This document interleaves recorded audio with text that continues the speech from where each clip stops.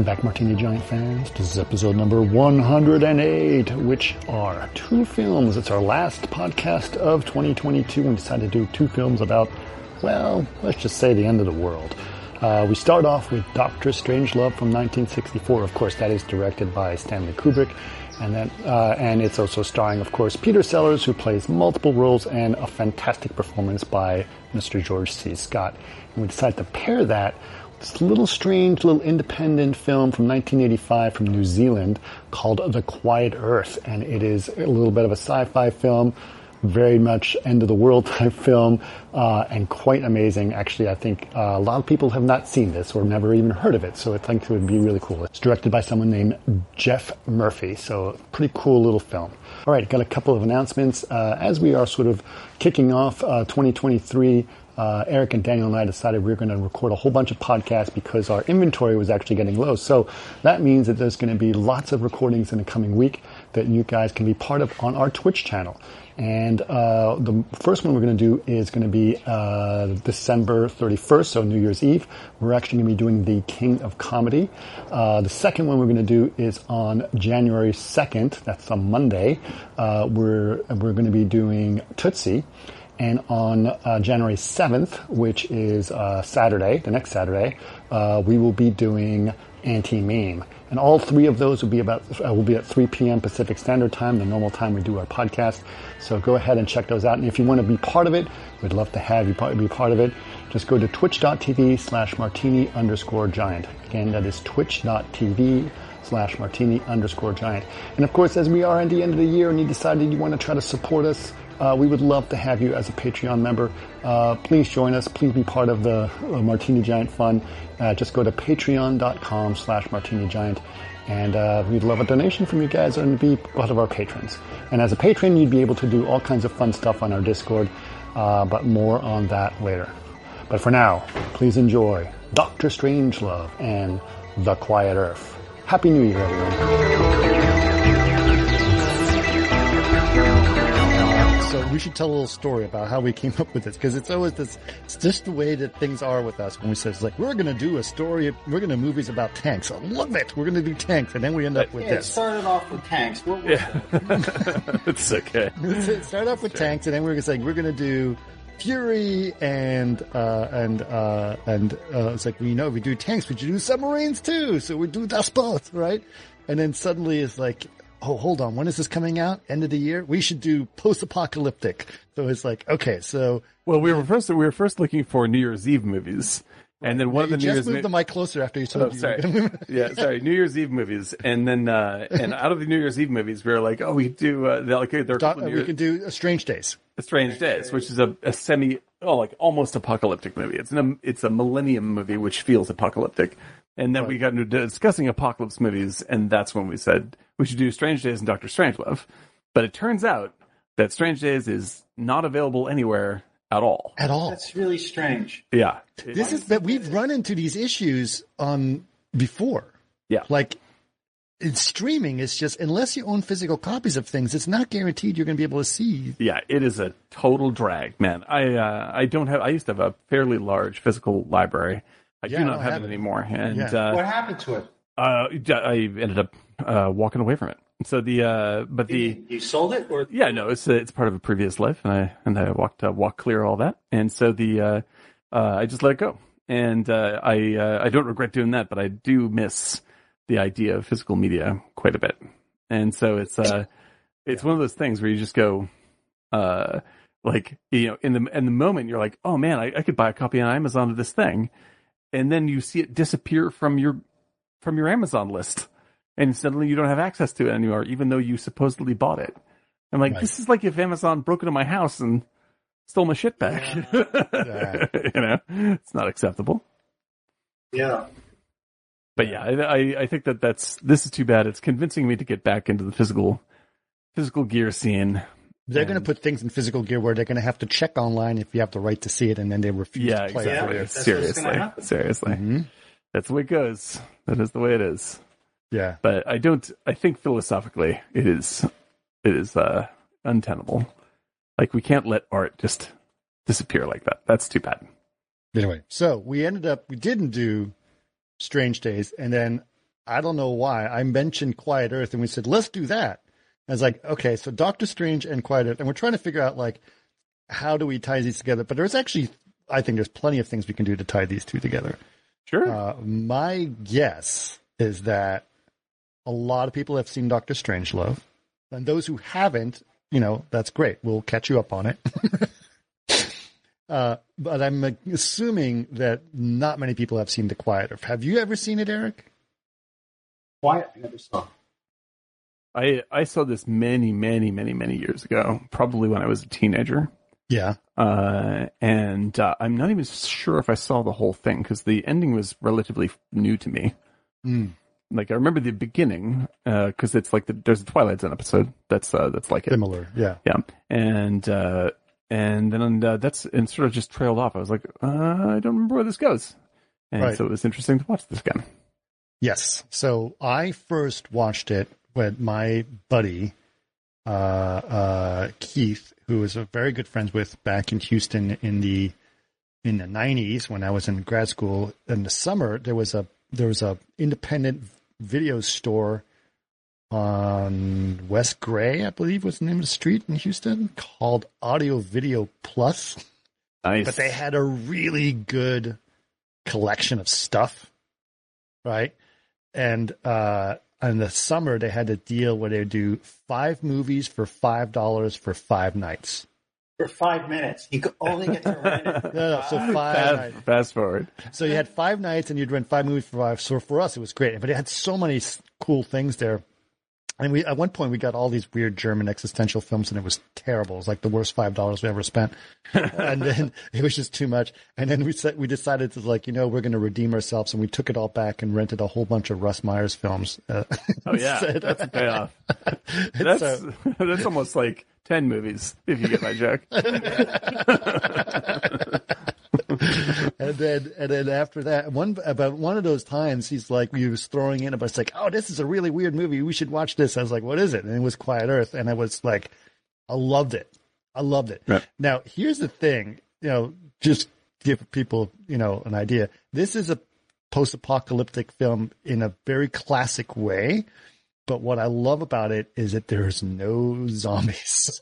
Yeah, exactly. Yeah, it's true.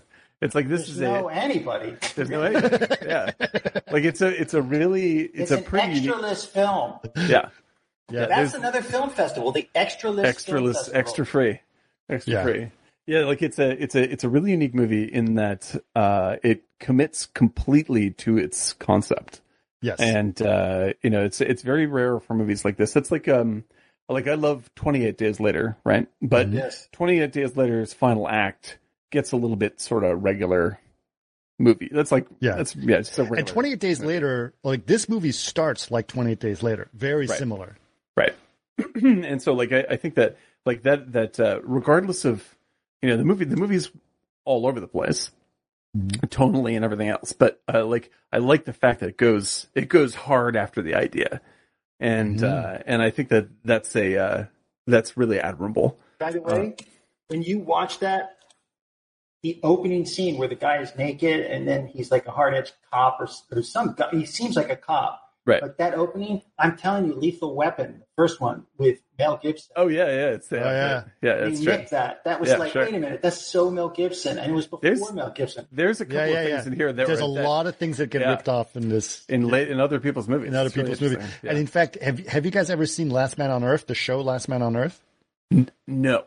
It's the same thing, except it's done as a joke. Right. And it's Will Forte who does it, right? Right. Yes. Okay. And Kristen, what's her name? Kristen Schaal. Schaal is. Yes. So it's the same idea, except done way funnier. Like, as a joke, right? Right. So, like, he moves into this big mansion and then he basically just treats himself, buys all this expensive stuff and then drinks himself silly. Like, so he literally takes a kiddie pool and makes a giant margarita out of a kiddie pool. Right. And sits in the kiddie pool and just like has salt along the edge of the kiddie pool. He's like licking the edge and then has huge straw. Like there's a because the bathroom doesn't work, he takes the the pool and he cuts a hole in the diving board and just Right. Oh, that's so great. Go ahead, Dad. Yeah, it's like it's this movie has, like I said, when you watch this thing, I saw it on Tubi. It's on Tubi, and it's also actually I watched it on Canopy. On Canopy, there we go. Yeah. So super recommend those free services, which are terrific. And like this is the kind of movie where I remember the beginning, but I may as well have been watching at least half of it for the first time because I didn't remember any of the last half literally at all. Right. And it's definitely the kind of movie that I love discovering. Like it's a wobbly movie in terms of like sometimes the quality is up, sometimes the quality is down, sometimes characters make.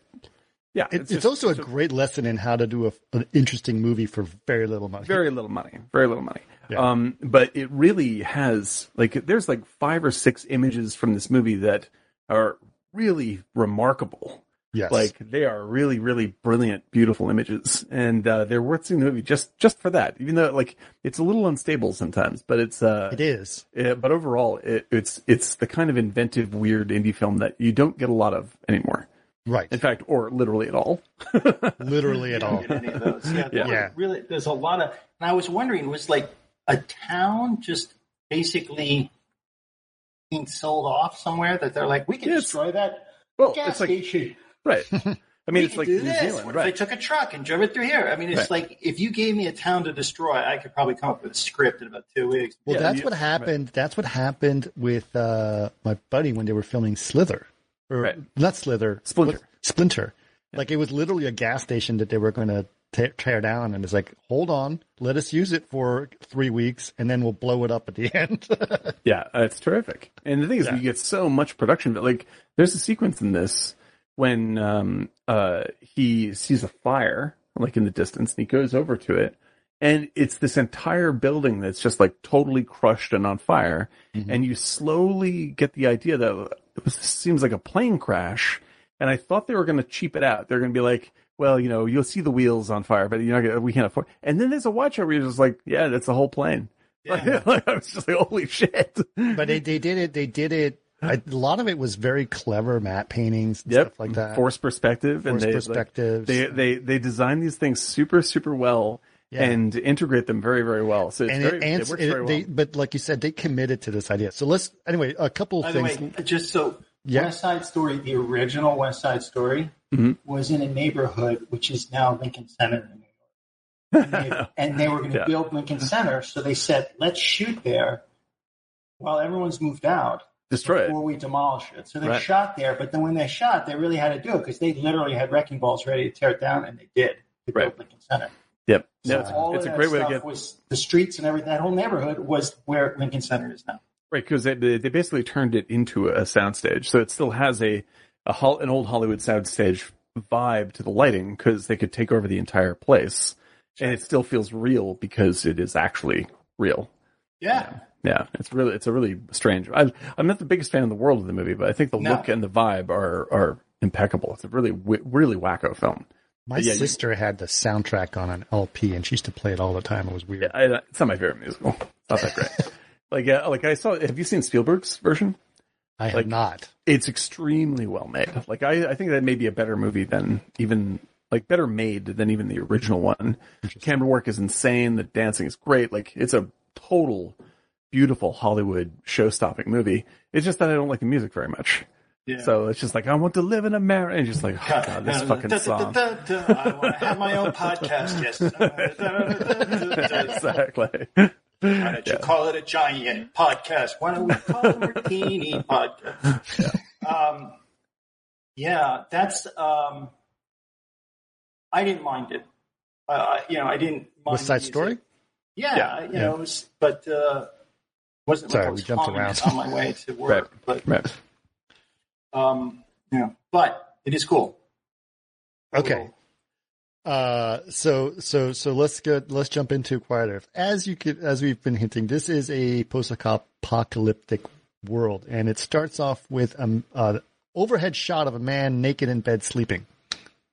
Yep, upside down. So it's a little upside down, disoriented. Hanged man imagery. Yes. Right. Little bit, a little, can't quite figure out what's going on. But there's a little flash on the screen that happens, and then he wakes up. And as he wakes up, I'm not going to get too much into it, but he wakes up and he starts to try to get to work. Things are strange. Cars on the side of the road. Everything's kind of strange.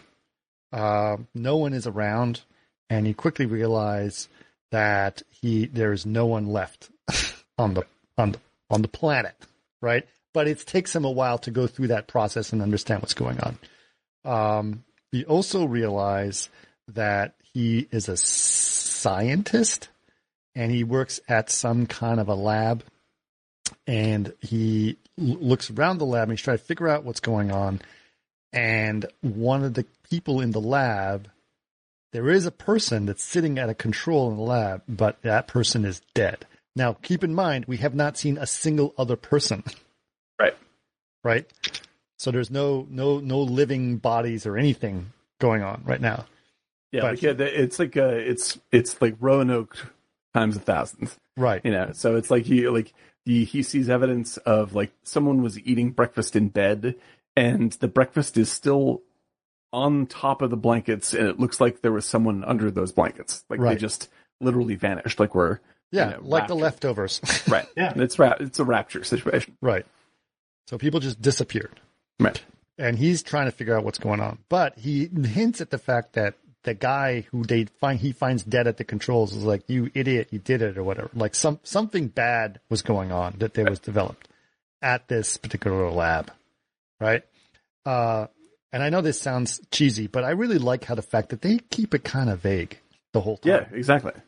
Even when he starts speaking about it, like talking about specifics and the science and all this stuff, like it's both sciencey enough that you see what they're talking about. It's accessible science, which sometimes films aren't, because they get very technical or expect you to know. Right. It doesn't turn into gobbledygook. Fusion and so forth. Like it doesn't, because there's two forms of gobbledygook. One is made up gobbledygook, and the other is we're just going to convince you by describing all the incredible details about quantum physics gobbledygook, which you also don't. Go ahead. Give me one film, Dan, that is good gobbledygook, science gobbledygook. It's a good T-shirt. This, and give me one film that's bad science gobbledygook. I don't know. Like every episode of Star Trek: The Next Generation movies, like that's bad gobbledygook, where they're just like the phase transducer obviously doesn't indicate that dilithium, and you're just like, why are you even saying these lines? It's called technobabble. Yeah, it's like nonsense. They literally have people who write that stuff for them. Yeah. Right. And let's see. It's harder to come up with, like, but there are movies that try. Alien had good technical. Oh yeah, exactly. Because the thing to do is in both cases, don't over explain yourself. Like, I already bought the movie. I bought the ticket. I believe in your movie already. And you can't, if you just throw all this jargon at me, whether the jargon is made up or it's factual. Avatar had terrible gobbledygook. Yeah, that has gobbledygook. But it's terrible. Like, that's what I'm saying. Unobtainium? Like, seriously? Yeah, it's just like, we don't even need to do this. Yeah. Like, you like, simplify it more, and it'll be better. Right. And you don't have to convince me of the reality of something that I'm already bought into. Right. And so, like, movies that get self-conscious about this stuff are essentially playing the same game of how fans need to have believable science and explanations for what happens in a movie. Like, why? It's a movie. Like, I don't need to know why someone who's psychic can do psychic things. International math scores for the United States have been going down for like the past 25 years, and executives are worried about it. Yeah, exactly. No, we have to do something. We can't. They're going to go online and figure this out. Have you guys looked at the median math scores for? Yeah, like, come on, guys. It's just like every time Neil deGrasse Tyson gets on Twitter and says, like, I like the movie, but it was scientifically, this could never happen. I'm just like, don't go to a fucking movie then. Like, what's wrong with you? Well, hold on. He does say those things as well. He says it's just a movie. He says that a lot. Yeah, but he does. He says. But they also people expect. Then people retweet. But this people want like something wrong with the film. No, I know, but that's not his fault. That's not his fault. I won't blame Neil deGrasse Tyson, but you can blame the retweeters. Yeah, or blame them. Blame the retweeters. Like, it's just like, who fucking cares? Like, it needs to be consistent within its own framework. Yes, like if you're establishing dramatic laws that operate, like you have a rule set that you're making your movie by, then you should attend to the things that you said are true. Sure. But that's just structure. That has nothing to do with reality. Like, and I don't need to know why the ruby slippers carry you to Oz. That doesn't make any difference. And so like this movie manages to have like enough science phrasing that I go like, okay, I get what you're saying. And then it doesn't waste too much time like trying to convince me that it's real or making up extra bullshit so it sounds more important than it is. Right. I just want to ask if anyone in chat has actually seen this movie or Doctor Strangelove, but more specifically this movie. I think this is the rare one. This is a rare. This is a pretty rare one for sure. So the thing I also like about it is that they tried to, instead of committing to the science of what caused everyone to disappear, they commit more to what would it be like if you were the last person on Earth? Like, how do you handle some of those situations? Right? And it's a lot of like, the power goes out, a plane crashes in the middle of the sky and just crashes into a building out of nowhere, right? Because everyone's gone. So there's a lot of those random things that I think were very interesting to bring up, right? It feels like I was watching this thinking like, this is essentially a pandemic movie. It is. This is a good pandemic movie. Yeah. Like totally disconnected from everyone, slowly going nuts. Yeah, I think everyone relates. Yeah. So he goes back to his house. Oh, he goes to the radio station. This was smart. He goes to the radio station, makes a tape of him saying who he is, and I'm alive, right? He puts the signs up everywhere, here somewhere, which, by the way, they do on Last Man on Earth as well. He paints billboards everywhere. But then he's like, I'm alive, I'm here. If you need to find me, etc. And then he goes back to his house and he's like really, really depressed at his house. He's like, I need an upgrade. Yeah. A bigger house. Yeah. So might as well have a mansion. Might as well have a mansion. So he gives himself a mansion that he goes and lives into and, drinks all kinds of fancy stuff. And then tell him about we were talking about it before the show. Tell him about your reaction towards the pool game that he plays with himself. Oh yeah. So like, this is one of the few things we're talking about where I'm like, this is where this came from. Is right. The scene in, it's especially leveraged in the second Lord of the Rings movie. The beautiful stuff where Gollum is talking to himself and it's shot as if it's two ends of a conversation cross-cutting. Right. And then it sort of occasionally reveals that he's just sort of going, turning back and forth like this. Right. That is from this movie. That is from this movie. Yeah. That is stone cold from this movie. But it's great because they do it exactly like in the Gollum thing where they have they him warm you talking, up into it. They have you talking to himself and then he moves to the other side of the table and he talks again and then he does it again. And then after a while they just start cutting and because of the cross cutting and, not crossing the line, it definitely looks like he's having a conversation with two people. Little Muppet. I'm sure Peter Jackson would totally cop to this because it's from New Zealand. New Zealand film as well. It's a New Zealand film. And so I'm sure he'd be like, absolutely, that's what I did. I didn't realize that this is where it's from. Or this is the first time I've seen it. And it's a really, really genius gag. It's really smart. Yeah. So there's lots of little notes like that in this movie where I was just like, oh, look at that. I've seen that in so-and-so.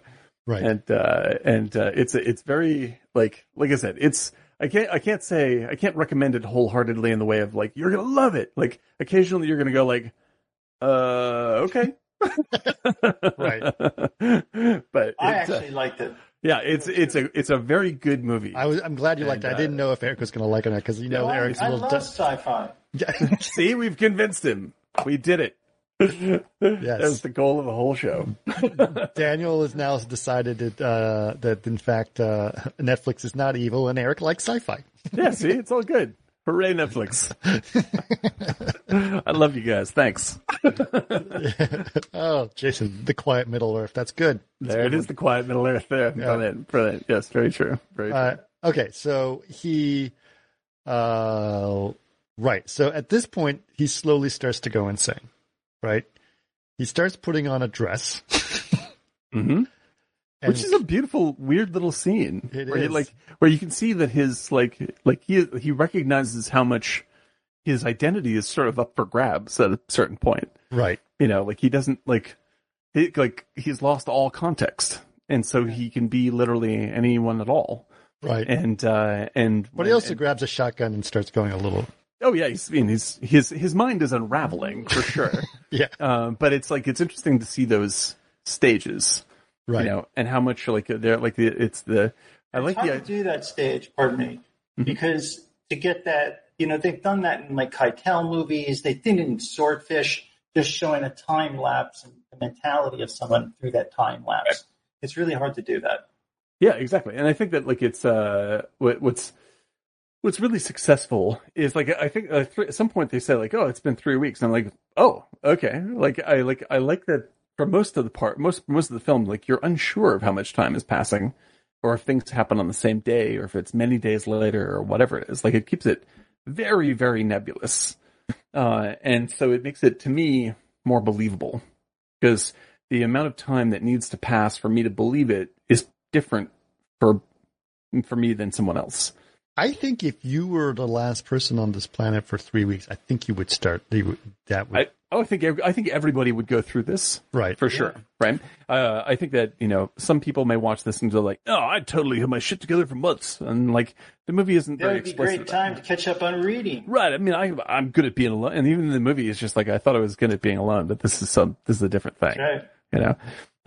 And which is I think that a lot of people discovered during the pandemic. It's it's a different situation than just sort of spending time with yourself. Yes. Yes. Yeah. The movie's very effective. Having the ability to say, all right, time's up. I'll do something else. Right. Yeah. So what he starts to do, he does, and this is interesting. They did it in Last Man on Earth.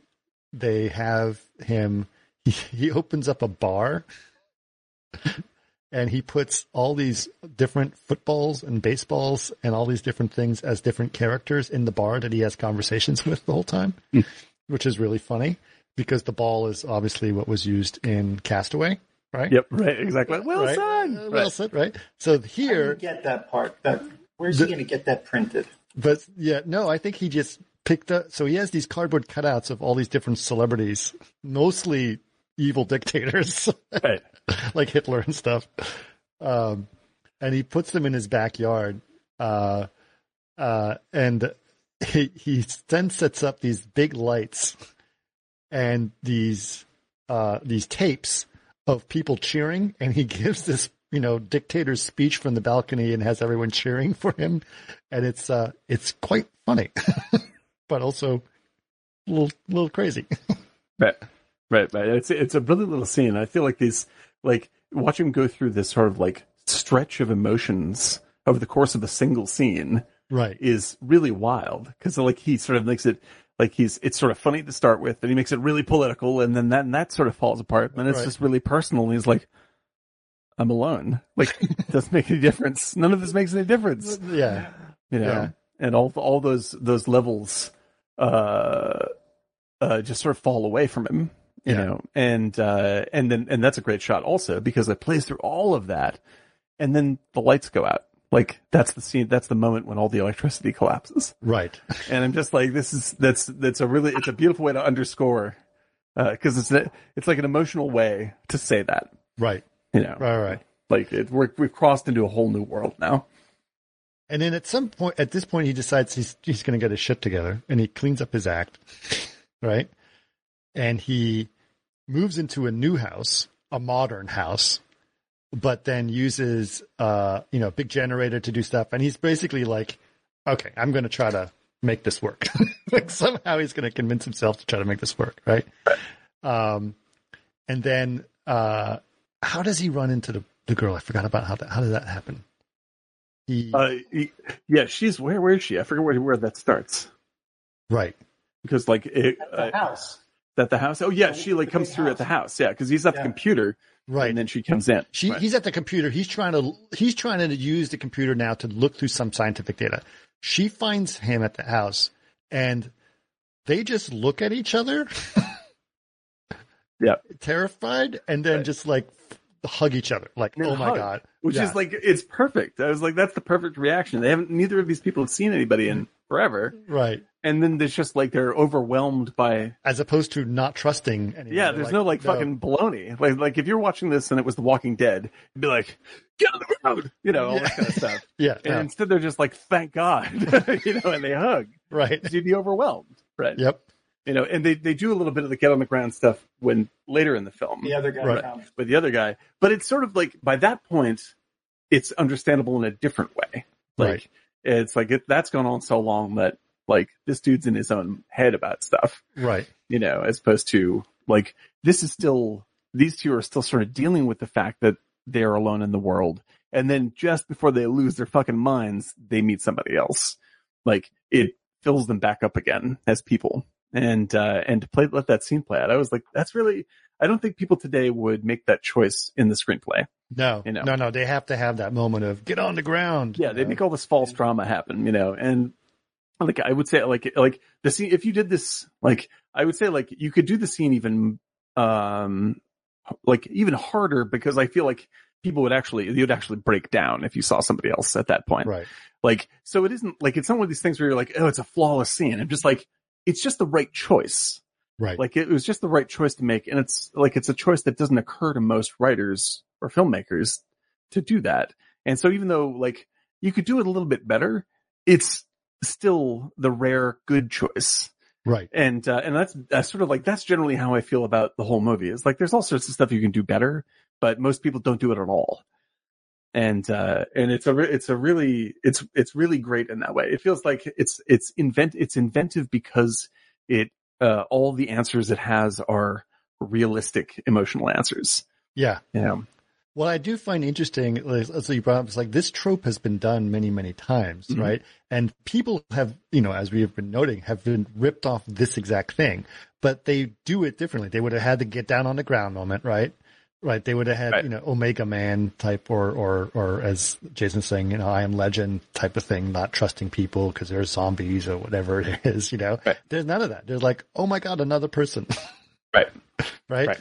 And it's kind of awesome. But the other thing, obviously, what they realize is like, okay, I am not the only person here. So therefore, maybe there are others. So this sets them off on a search for others that could be around. Right. And her idea is to go to places where people might be trapped, like prisons or insane asylums or whatever, which sounds dangerous. Sure. Right. Exactly. Yeah.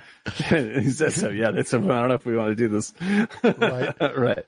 But there is some great, they've got walkie-talkies and they're moving around the city, and it's a little, this is where it starts to get, there's some beautiful shots of them in empty hallways looking for people that are, the music is, it's got it's some beautiful shots, overhead shots of intersections with like trucks in the middle of them. Right. Lots of trucks that blocking things. For that stuff. Yeah. This is it's got to be a really cheap film. Like, there's just no, there's just no way this is expensive, because this is like New Zealand's first science fiction movie, anything. Right. It's just like New Zealand's made plenty of movies, but this is like, the budget was $1 million. Yeah. It's like, it must have been extravagant for that time. Like, unbelievable. And so they really thought hard about, like, what are the images that are really going to convince people? And they spent their money on those images. Yeah. You just need a few. They need to land it in exactly the right spot. And I think that most, like, it's like, I hate to, at some point we're going to bitch about Marvel movies, so let's just start it now. If you see the trailer for the new Ant-Man movie, like the $1 million per pixel. Yeah, we probably know people that worked on Ant-Man. There's probably loads of incredible work in Ant-Man. Absolutely. Ant-Man 2. But the fact is, when you're doing 2,300 shots, like, the butter's going to get spread a little thin. Yeah. Like, that's just the way it is, and especially on a show. Gone, because it's just, right. It's not like seeing the alien creature for 30 seconds total. It's like, right. Okay. Like, you get, if you put your money where it's going to really convince people, the effect is much, much better than trying to spend, like $400,000 a second to convince me that I'm in the quantum world. Right. Like it's going to, like, at some point I'm going to be like, this is getting pretty green screeny, whereas like in Quiet Earth, I'm like, there is fucking nobody here. Like it really gets, I mean, it's more effective than even the opening of, what's the Heston movie? With the vampire son, Omega Man. Yeah, like they do a couple of great shots in Omega Man at the beginning where they clear out downtown San Fran and whatever it is. And, like he's driving around really fast. And this, like, they're just driving through like huge swatches of the city. Yep. And there's just nobody. And you're just like, this is really fucking weird. This is really weird. Yeah. Like there's no CG. There's no way to do any of that stuff. And so, like, you feel that after a while, and the fact that they're being almost casual about it convinces me even more. Yeah. Yeah. And the way they talk to each other on, like, on the walkie-talkie, which is coming, it's like, is that you? It's like, well, who else would it be? Right. Exactly. Yeah, and it's, so they really play into that idea. And then to start, she's kind of coy with him. Also, this is interesting, right? She's kind of coy, but it doesn't take them long before they have sex because what else are you going to do? Right. Yeah, exactly, man. Like if it was me and a lawnmower, after about a month and a half, I'd be like, I don't know, maybe. But it is interesting. So, she's obviously, she's interesting. She's very cute in this very 80s way. Yeah. I've seen that actor before. I don't know what she's been in, but she's very charming. She's really good. And I think the main actor is a good actor. Yeah. But it's a little bit of a stretch for me to believe that he's like quantum scientist. Like casting, he's a little bit of like, he's not. That's the problem. Is he's not necessarily a very smart scientist. He comes across as a cop. I thought he was a cop. Yeah, exactly. Yeah. But they've got his balding head is like very like, that's the thing, right? It's like he's the older guy, which she's with him because he's the last man on Earth. Yes, as well, exactly. Right. And he's not necessarily out of shape or dumpy or whatever, but like, Yeah, but he's like, it's like in Annie Hall when, and Woody Allen's like, I'm standing here with two guys named Cheech. Like, he's one of those guys. He's like one of the, like, oh yeah, Alfie Singer, come here. Hey, you Alfie. Like, where are you? I'm here with the cast and crew of The Godfather. Exactly. So, like, he's the New Zealand equivalent of that actor. And so, like, it feels a little bit slightly out of place casting wise. He's still very good. And I like him a lot in the movie. And it's a little bit like, she is obviously she's a Hollywood casting, type. She's good. She's a good actor, but she's cast because she's also really attractive. Mm-hmm. And I feel like curly red hair, all this stuff. Yeah. And the fact that he is not attractive sort of makes it feel a little bit wonky. Like it plays better in the second half. I think that's actually a good thing. I think when it becomes an important part of the plot that they're like, I think you're completely right. It's like in the first half of the movie, you're like, I bet this would go on a little bit longer before they had sex. Right. She's like, maybe we'll find somebody. But it was kind of funny because they decide they're driving around, they're looking for people, right? So they actually decide to stay at a quote unquote motel, right? Because why not? Right. But there's no one to check in, and it's like, should we get 2 rooms or whatever is this thing? And that's sort of what leads them to have sex. But what was really funny is like they have sex, whatever, but then he gets a phone call. Yeah, right. And it's like, your breakfast delivery or service. Are you here for breakfast? And he's like, and laughing about it. Right. And then she comes in wearing an apron and serves some breakfast. Mm. And then she turns around and you can see that she's actually completely naked underneath, behind the apron, which is a hilarious gag. Just saying, it's really funny. It's very cute. The whole thing's very playful and very cute. Yeah, it's a good gag. They like their relationship is very believable. I would say the relationships between all the actors in the movie is very viable. And for people that I had, that you're getting in $1 million movie that you've never seen before, this is a good bit of casting. It's also a really great lesson in exactly how to make a movie seem like a whole lot more. Mm-hmm. How to get value out of it. Well, the key is not to have anybody else in it. So right. Exactly. Like catering was literally a guy with the subway. Yeah. Like that's it. But I think there's also like just, stick with a really interesting story that allows that flexibility and then get those important shots, like the plane shot and this shot, just try to figure out how you're going to make those shots work. Which is, I think, really cool. Honestly. Yeah. Then the other thing was, he is looking at he's measuring certain things that are happening, variables on the planet, right? Like the how bright the sun is, the color of the sun. And he's like, I think the sun's light is pulsating, like something's going on, right? Yeah. Another thing that we start to discover, and I forgot where we discover it, but he starts to figure out like the science that they were trying to develop was a means of creating power in the atmosphere. Yes, right. So that airplanes and stuff could power themselves just by flying through this energy field. Right. Which is how they talk about powering cell phones and actually everything. Right. It's like it's a very it's a very Tesla the person idea. Right. And yeah, not Elon Musk, but Nikola Tesla from the 1800s. Nikola Tesla. Yeah. And so like Nikola Tesla was very invested in that kind of concept. Right. And like one of the sort of like interesting things about the movie is that there's they don't have to explain it very much to get you to buy on. It's called Project Flashlight. That's what it was called. Very believable name, by the way. Yeah. I was like, that's like there's a Project Starfish, which was detonating nuclear weapons in space, which they did.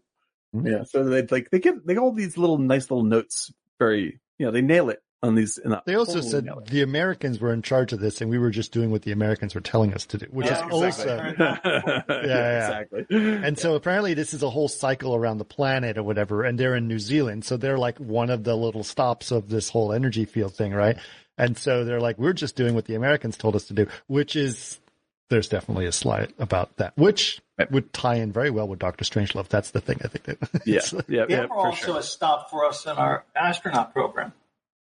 Oh, is that true?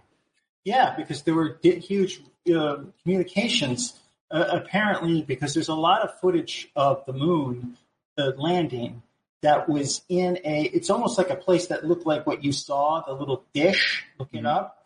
And what they had to do is that the relay would come to them. Because the moon was on the other side of the planet. They would tape it, and then they would send the tapes, send it, take that tape and then stream that tape to Houston or wherever it was. Because Houston was probably on the other side of the planet. The U.S. used them for their space programs. Right. That's fascinating. Yeah, that's really interesting. So all those tapes were found actually in a abandoned military base that housed that dish. That's interesting. Yeah. They get a lot of great, like by getting those little bits right, it goes a long way towards broad believability. Yeah, and it's just enough. Yeah, it's just enough. It's a little breadcrumb, and they sort of like you put it together in your head, and it really works. And it hinted as like, did that, did you see that? Like, there's a little blips that happen in the film where like things go black and white or negative for a second, or half a second. And they do some old school, almost video toastery stuff as well. Yeah. Like, it must have been pretty experimental. At that time, it must have been pretty weird. Yeah. But you had them sort of reacting, going like, did you? Did that just happen? Weird. Did something strange happen? And it's very interesting how that dynamic sort of happens between them. But anyway, they're in another town, and they're looking around, and she drops her off, and he decides to drive down this alley that's just blocked in one side, and he's going to block on another side. And then suddenly, as he's trying to back out of the alley, a truck slowly rolls in, blocking him in. And then he gets a little freaked out about it. He goes up to the truck to try to see who's in the truck. There's no one in the truck. He's looking, trying to find it. And then some guy, assaults him gun. Yeah, he has a machine gun. Yeah, right. Exactly. Right. And it's a big black guy, but I think he's native New Zealand. I think that's he's supposed to be. I think that's true. Yeah. Right. Yeah. So and what's interesting in the movie is like they deal a little tiny bit with racial tension in the movie, right? They don't like make like a big deal about it, but they do let it be part of the tension that's happening. And I think that's a really because they don't lose sight of what the overall, like they don't let that overwhelm the movie. But it's great that they included it at a sort of a base level that makes you very uncertain as to what will happen between these people. Right. And that they recognize it, and it's a constant presence, even though it so that when things turn out differently than you expected it to, it reinforces the believability again. Sure. It's like you think, oh, they're going to do this. Oh, they're doing this. And so it makes you trust the movie a little bit more, and that the movie sort of thinks that stuff through is really appreciated. Yeah. So you think this is going to be a big old, shootout, blowout, but it turns very quickly to like, oh my God, I'm glad we see it, and they all give each other a hug. Yeah, exactly. Like that, and it's a weird moment.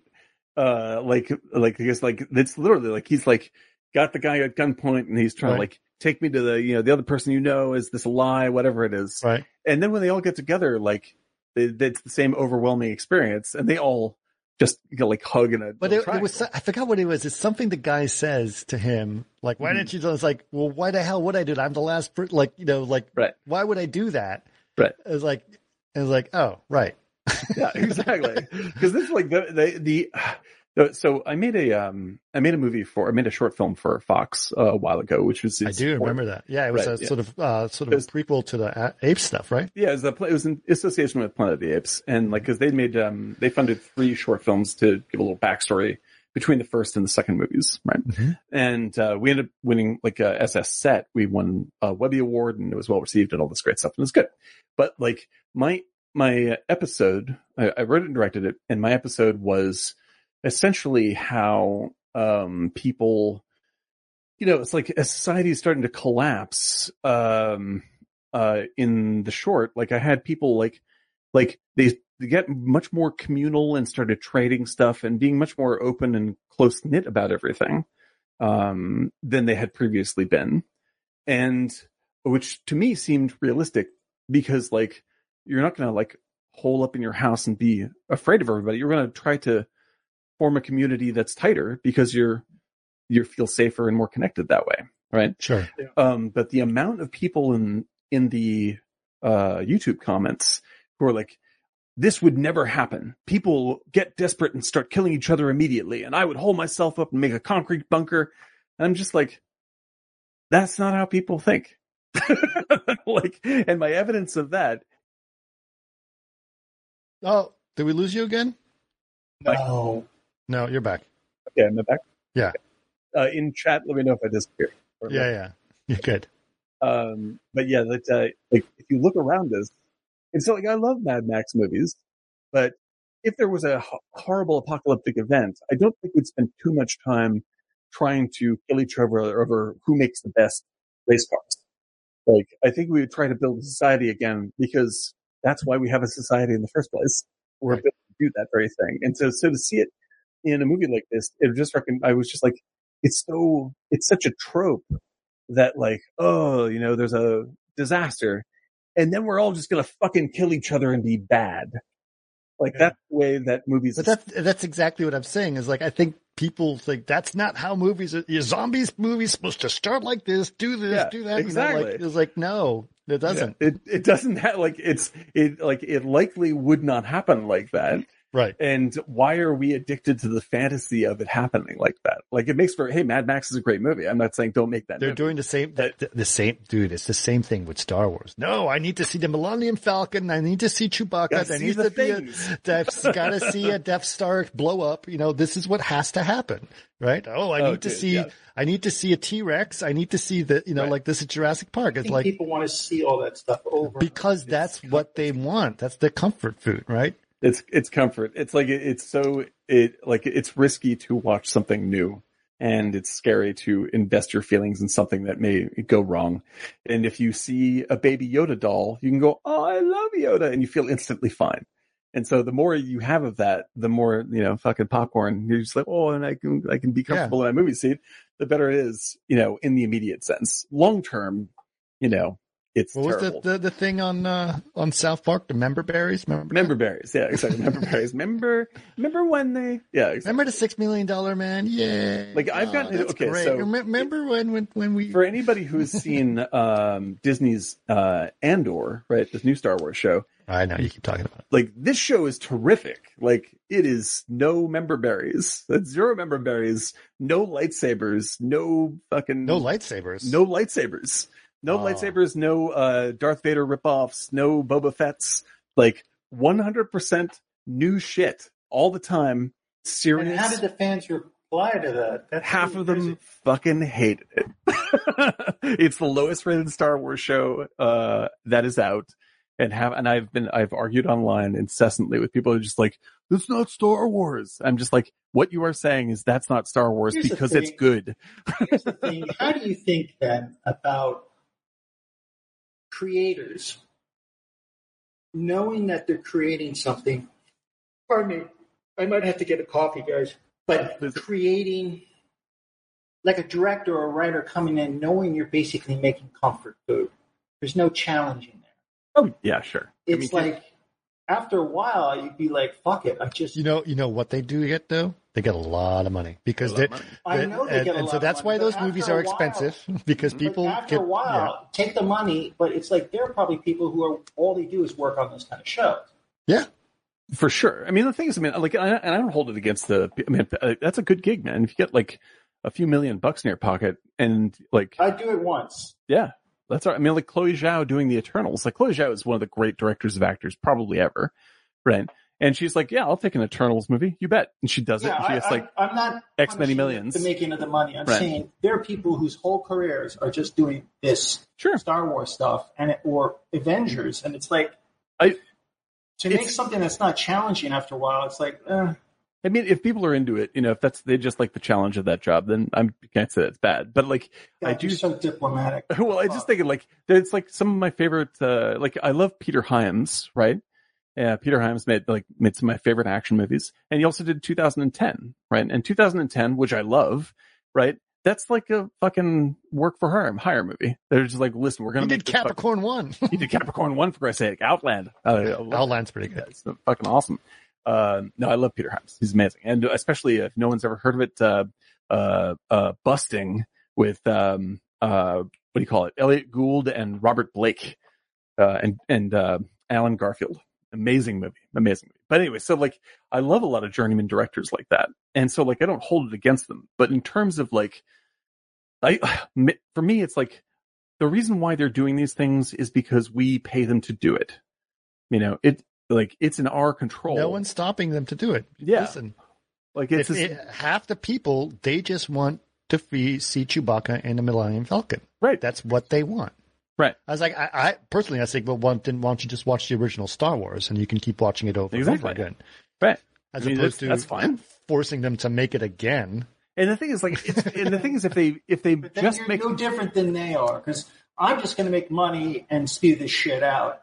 And the person who buys it is like, I just want to not be challenged. I just That's want to it. look at this. But I'm okay. Listen, I'm okay with the original Star Wars because I liked it, and I still think it's a good film. I'm not talking about the original Star Wars. I'm talking about rechurning the same butter churner over and making this margarine. Right. Well, I'm saying it's a cycle of everyone dependent upon each other, but at the same time, it's like art really doesn't. Our industry doesn't move forward if people say, you know what, fuck it, I'm going to just make my next Quiet Earth. And they're not. They're just taking the money, and I understand. Everyone wants money. I need more money in my life. Right. But at the same time, this cycle will never end. So all these complaints that you guys have about this and this, unless somebody starts to step out of the comfort zone and then try to challenge the citizens that pay for this, this is the good for a podcast because we can keep talking about this shit forever. Well, and, it does happen, and I'll tell you why. I'll give you an example. Of course, it happens. Yeah. Because some guys at HBO decided, you know what? We're going to take this book that people think are really popular, and we're going to start making a movie out of it, or a series out of it. We'll call it Game of Thrones, right? And the first season was verbatim the book, right? And people were like, this is weird, because a lot of people haven't read the book, and they got into it, and it got really, really big, right? And it was huge, and it wasn't based on any other thing. It was based on a book, but they took a chance.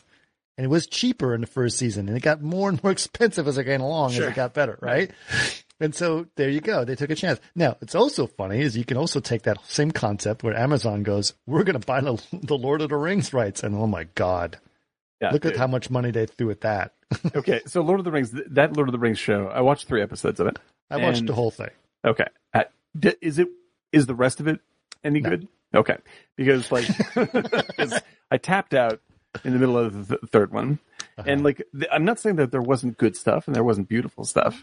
No. But there was at $60 million per episode, it better be beautiful. I was just crazy. It was just I was completely unengaged. I was just I don't care about anybody here. It's occasionally pretty.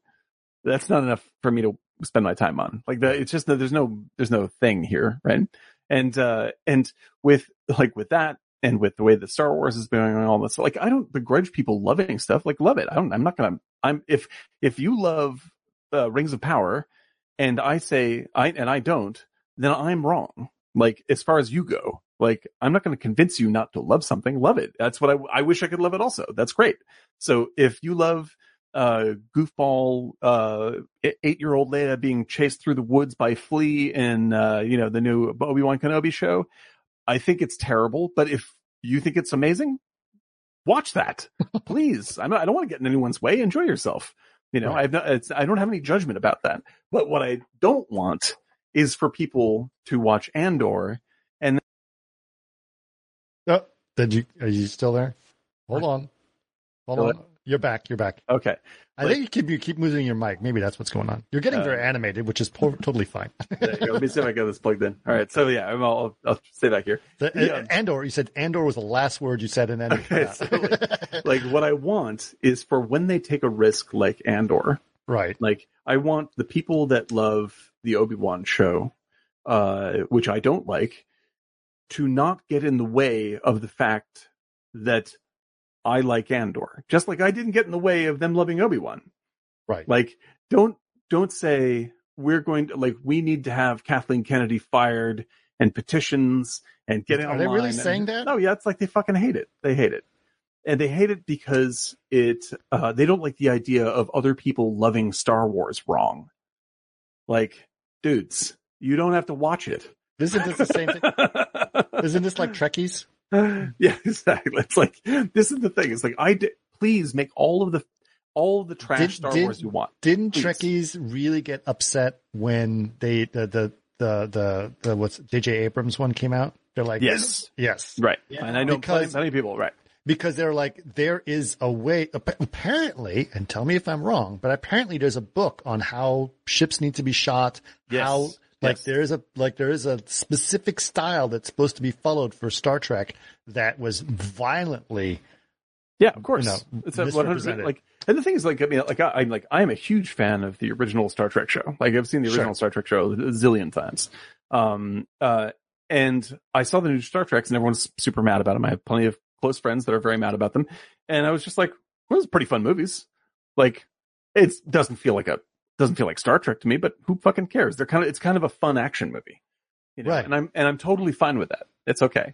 And the thing is, I already put up with, decades of multiple Star Trek shows that I think are terrible TV, but I'm just go with God, man. If you like that stuff, then if you like Neelix and the goofy jokes, it's all you. That go for it. Absolutely. No harm, no foul. But don't make that the protected industry, because that's going to lead nowhere. With Star Wars, make all the shitty Star Wars you want, but don't lock it down so the only thing we get is shitty Star Wars, because that makes you feel safe. Because then it will just die. All the creativity and all the interesting stuff, because the original Star Wars is a fucking crazy indie film. People forget that, right. That was unlike anything anyone had ever seen. That's why it blew up, and now they want to, companies, like we talked about in the other episode with Apocalypse Now, it's like Disney wanted to turn that into something reproducible consistently, like they're making Twinkies, and eventually you can't just eat Twinkies, you'll die. Like, that's it. No offense to Twinkies. Have you seen Super Size Me? Remember that guy who eats Big Macs every day? Exactly. And so like that's the deal. Like something, whatever it is, like when Quiet Earth comes out, no one should be coming in saying that needs to be more like Mad Max. Like, it doesn't. In fact, the fact that it's not like Mad Max should be celebrated. Like, yes. This is inventive. Like, look at this fucking thing. And in fact, what was cool was when Mad Max came out, nothing had been like that before. Nothing was like that before. And that's what made Mad Max cool. And that's like with Fury Road. When Fury Road came out, like, Mad Max had never been like that before. He's just like, I'm not going to fucking just make Mad Max again. Like, I'm going to make it crazy. Yeah. And you might be, if you're on board, you're on board. If you're not, you're not. But it is totally new. Yes. In regards to itself. Hot chicks. Oh, of course. Clearly. No, and Tom Hardy. Yeah, but before it was like, there was a gay subtext. Oh, yeah. Good God. And Humongous was amazing. That one guy looked like, what's his name? Judas Priest. Yeah. The singer. Yeah. And when he's on the bike. Oh, it's terrific. And it was very much, I think, British Steel was around that time too, the album by Priest. And so there was that kind of whole thing going on, and you could pick up that vibe. Like both sides of Road Warrior. The new one is just beautiful women all stacked. The fertility was like... Right. Well, and it's because they chose to make a movie about how women are, like, how women are controlled, even with their own beauty. Like, everything about the movie, it's a feminist movie. And like they, awesome. So the very fact, like, they have like all these incredibly gorgeous women. The reason why those are the focus of the movie is because the misogynist patriarchal leader is like, I want the hottest women. And don't start that's it. Judging people. Okay. I do want to say that Jason just said too much bad escargot, which is pretty funny. Too much bad escargot. And I would like to use that segue to post our new Threadless store in there. Yes. We have a bunch of new stuff. I know I'm trying to push our merch because this is time for the holidays. If you guys want to purchase some stuff, and we do have some great new things in our store, including a t-shirt that says too much escargot. If you guys want to buy those are great. And there's a lot of other cool things in there, but go ahead and check out that stuff. For those of you who are listening to this podcast and you want to know what it is martinigiant.threadless.com. You can check it out. There's a lot of cool stuff in there. Okay. Now, back to, where were we? Quiet Earth is an amazingly inventive indie film. Right. But back to the plot. The three of them have met together and are together now. Now, there is obviously slight tension, but they're trying to really get along for the most part as to in terms of what's going on. The new guy, the big guy, he is, oh, right. This is an important part of it. They sort of try to figure out how the three of them were alive, and everyone else is gone, right? And so we found out that he, the big guy, was being drowned by his friend and was dying. Right. Because he was in a fight with his friend. And then that's when suddenly his friend disappeared. Yeah. And then she said, oh, I was electrocuted by my hairdryer. Right. And they come to realize, we survived because when the event happened, we were dead. We were dead. Yeah. That's funny because there was the other guy who was in the middle of watching Titanic, and then he ended up. And there it is. And he ended up podcasting. This movie again, it's going to kill me. Right. And then he's in there. Oh, yeah. Yeah. Now, I thought was the coolest part of the film. I love the when the guy is strangling the guy in the river and the guy vanishes. That's a beautiful shot when you're looking at the guy's back and the camera basically dissolves through the guy. And it's like, it's just a dissolve. Like they didn't do any trickery. No, it's really clever now. It's a really good way to do it. Really great shot. I was like, this is like the imagery in this movie is occasionally like absolutely mind blowing. Yeah. You know, and like, and just I want to throw just an example. Like there's a beautiful cut in this movie from when he's just fucking around and like this is when he's like living in the rich place and going to the shopping mall and doing all the things. Right. There's this awesome shot when he's like, first he's trying on a suit. Right. And he freaks out because he sees two people standing behind him and they turn out to be mannequins, man and woman. Right. And then the next shot, you see him like in a toy store watching a little train go around. Right. And he's like, hey, he smiles at that.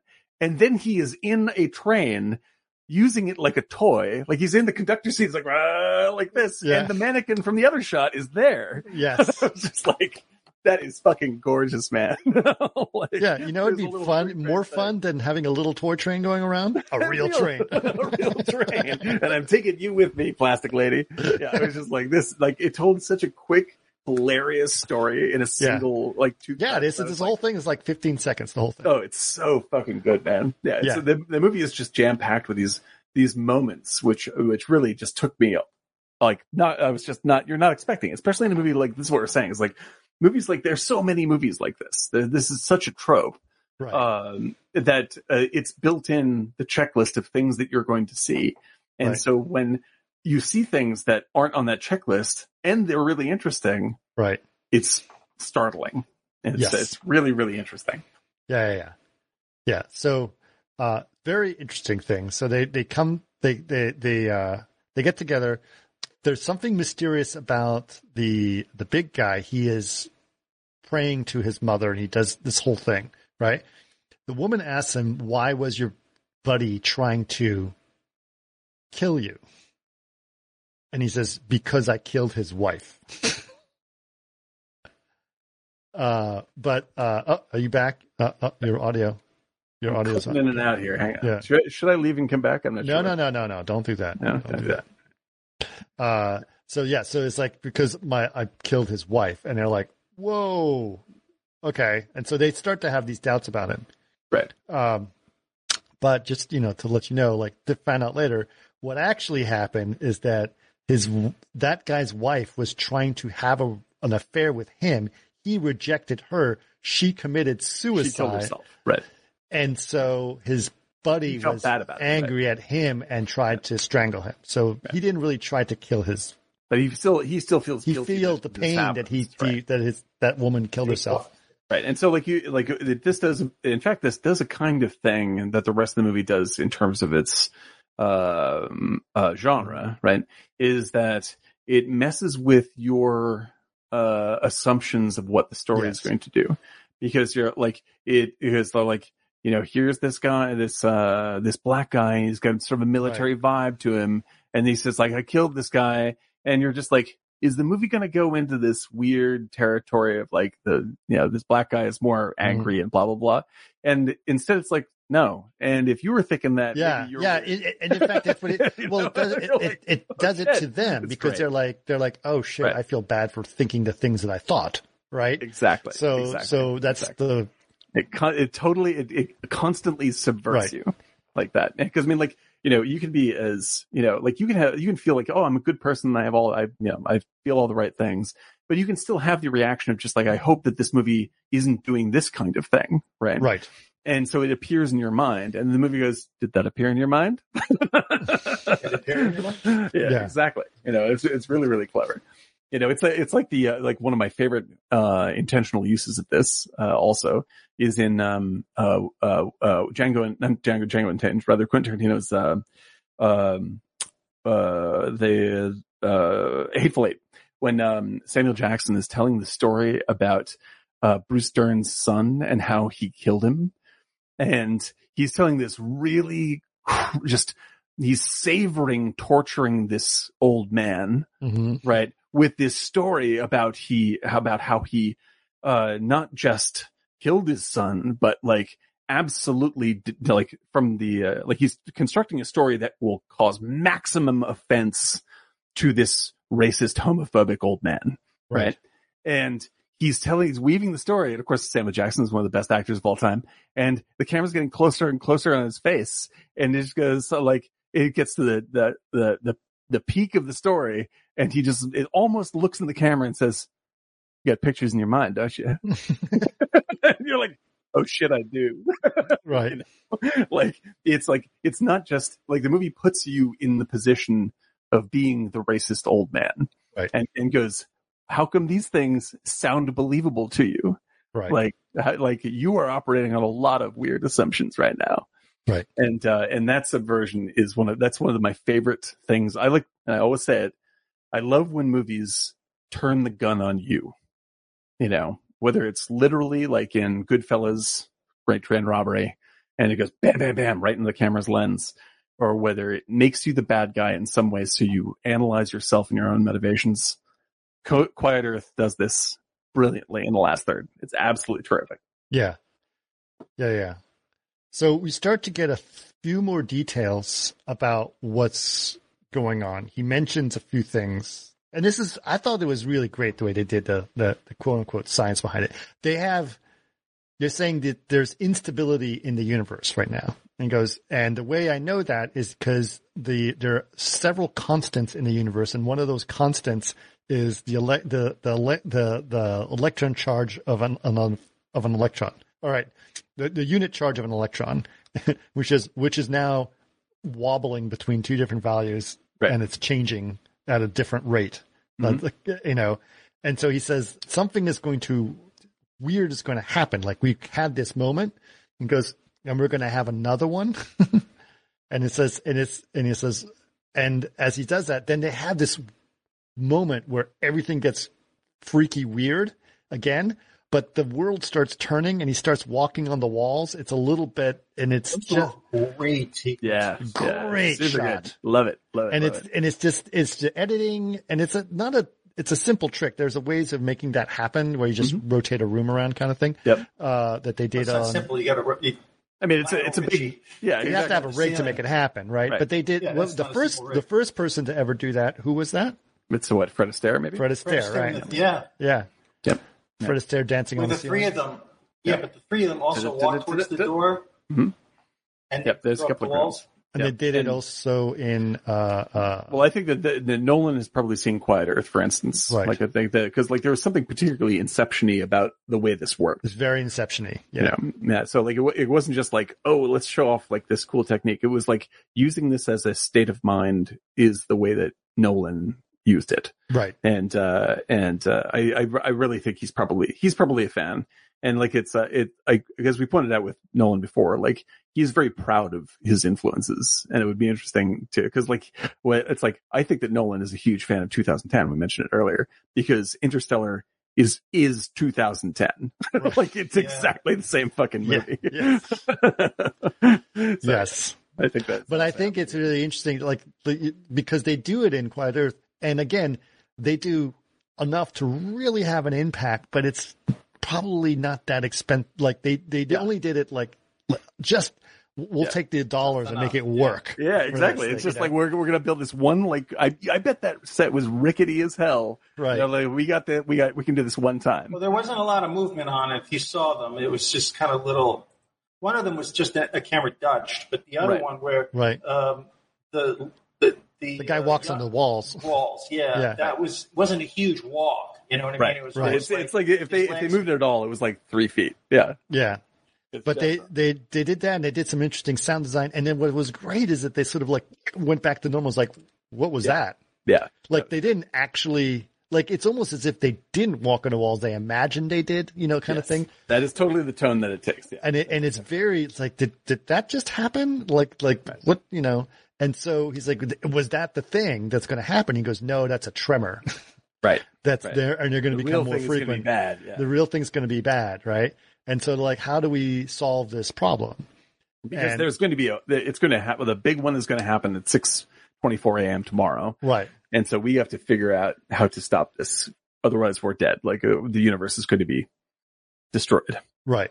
And so they decide, of course, because this is always the solution. A truck full of dynamite or a nuclear bomb. That's a little bit of the trope. But they decided they're going to take a truck full of dynamite and drive it into the facility to blow up the thing that's been transmitting to disconnect the network that they were building in the first place. Right. So you cut the wire, shall we say? Right. So that's what he's going to do. And then there's tension between them as they're getting there. And he's missing. What did he say? He's missing something. He has to go. Right. So like, he's like, well, I have a remote control thing that we can attach to. Oh yeah. He says we can't get any closer to it because there's too much microwave energy there, and we would get cooked. Right. If we try to get in there. So how are we going to get the truck in the facility? He says, I have a remote and they had this. It was cool because they called back to it. He had a remote control thing that he was doing to do a remote control lawnmower when he was bored.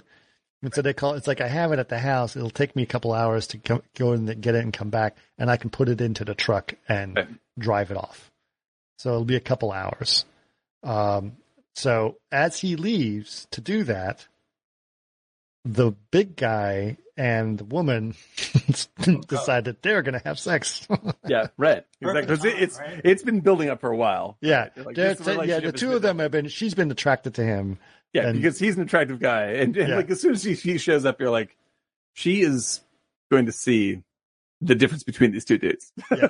Like there's just no two ways about it. Yeah. That first guy kind of looks nerdy little white boy with balding hair, and then this big black guy.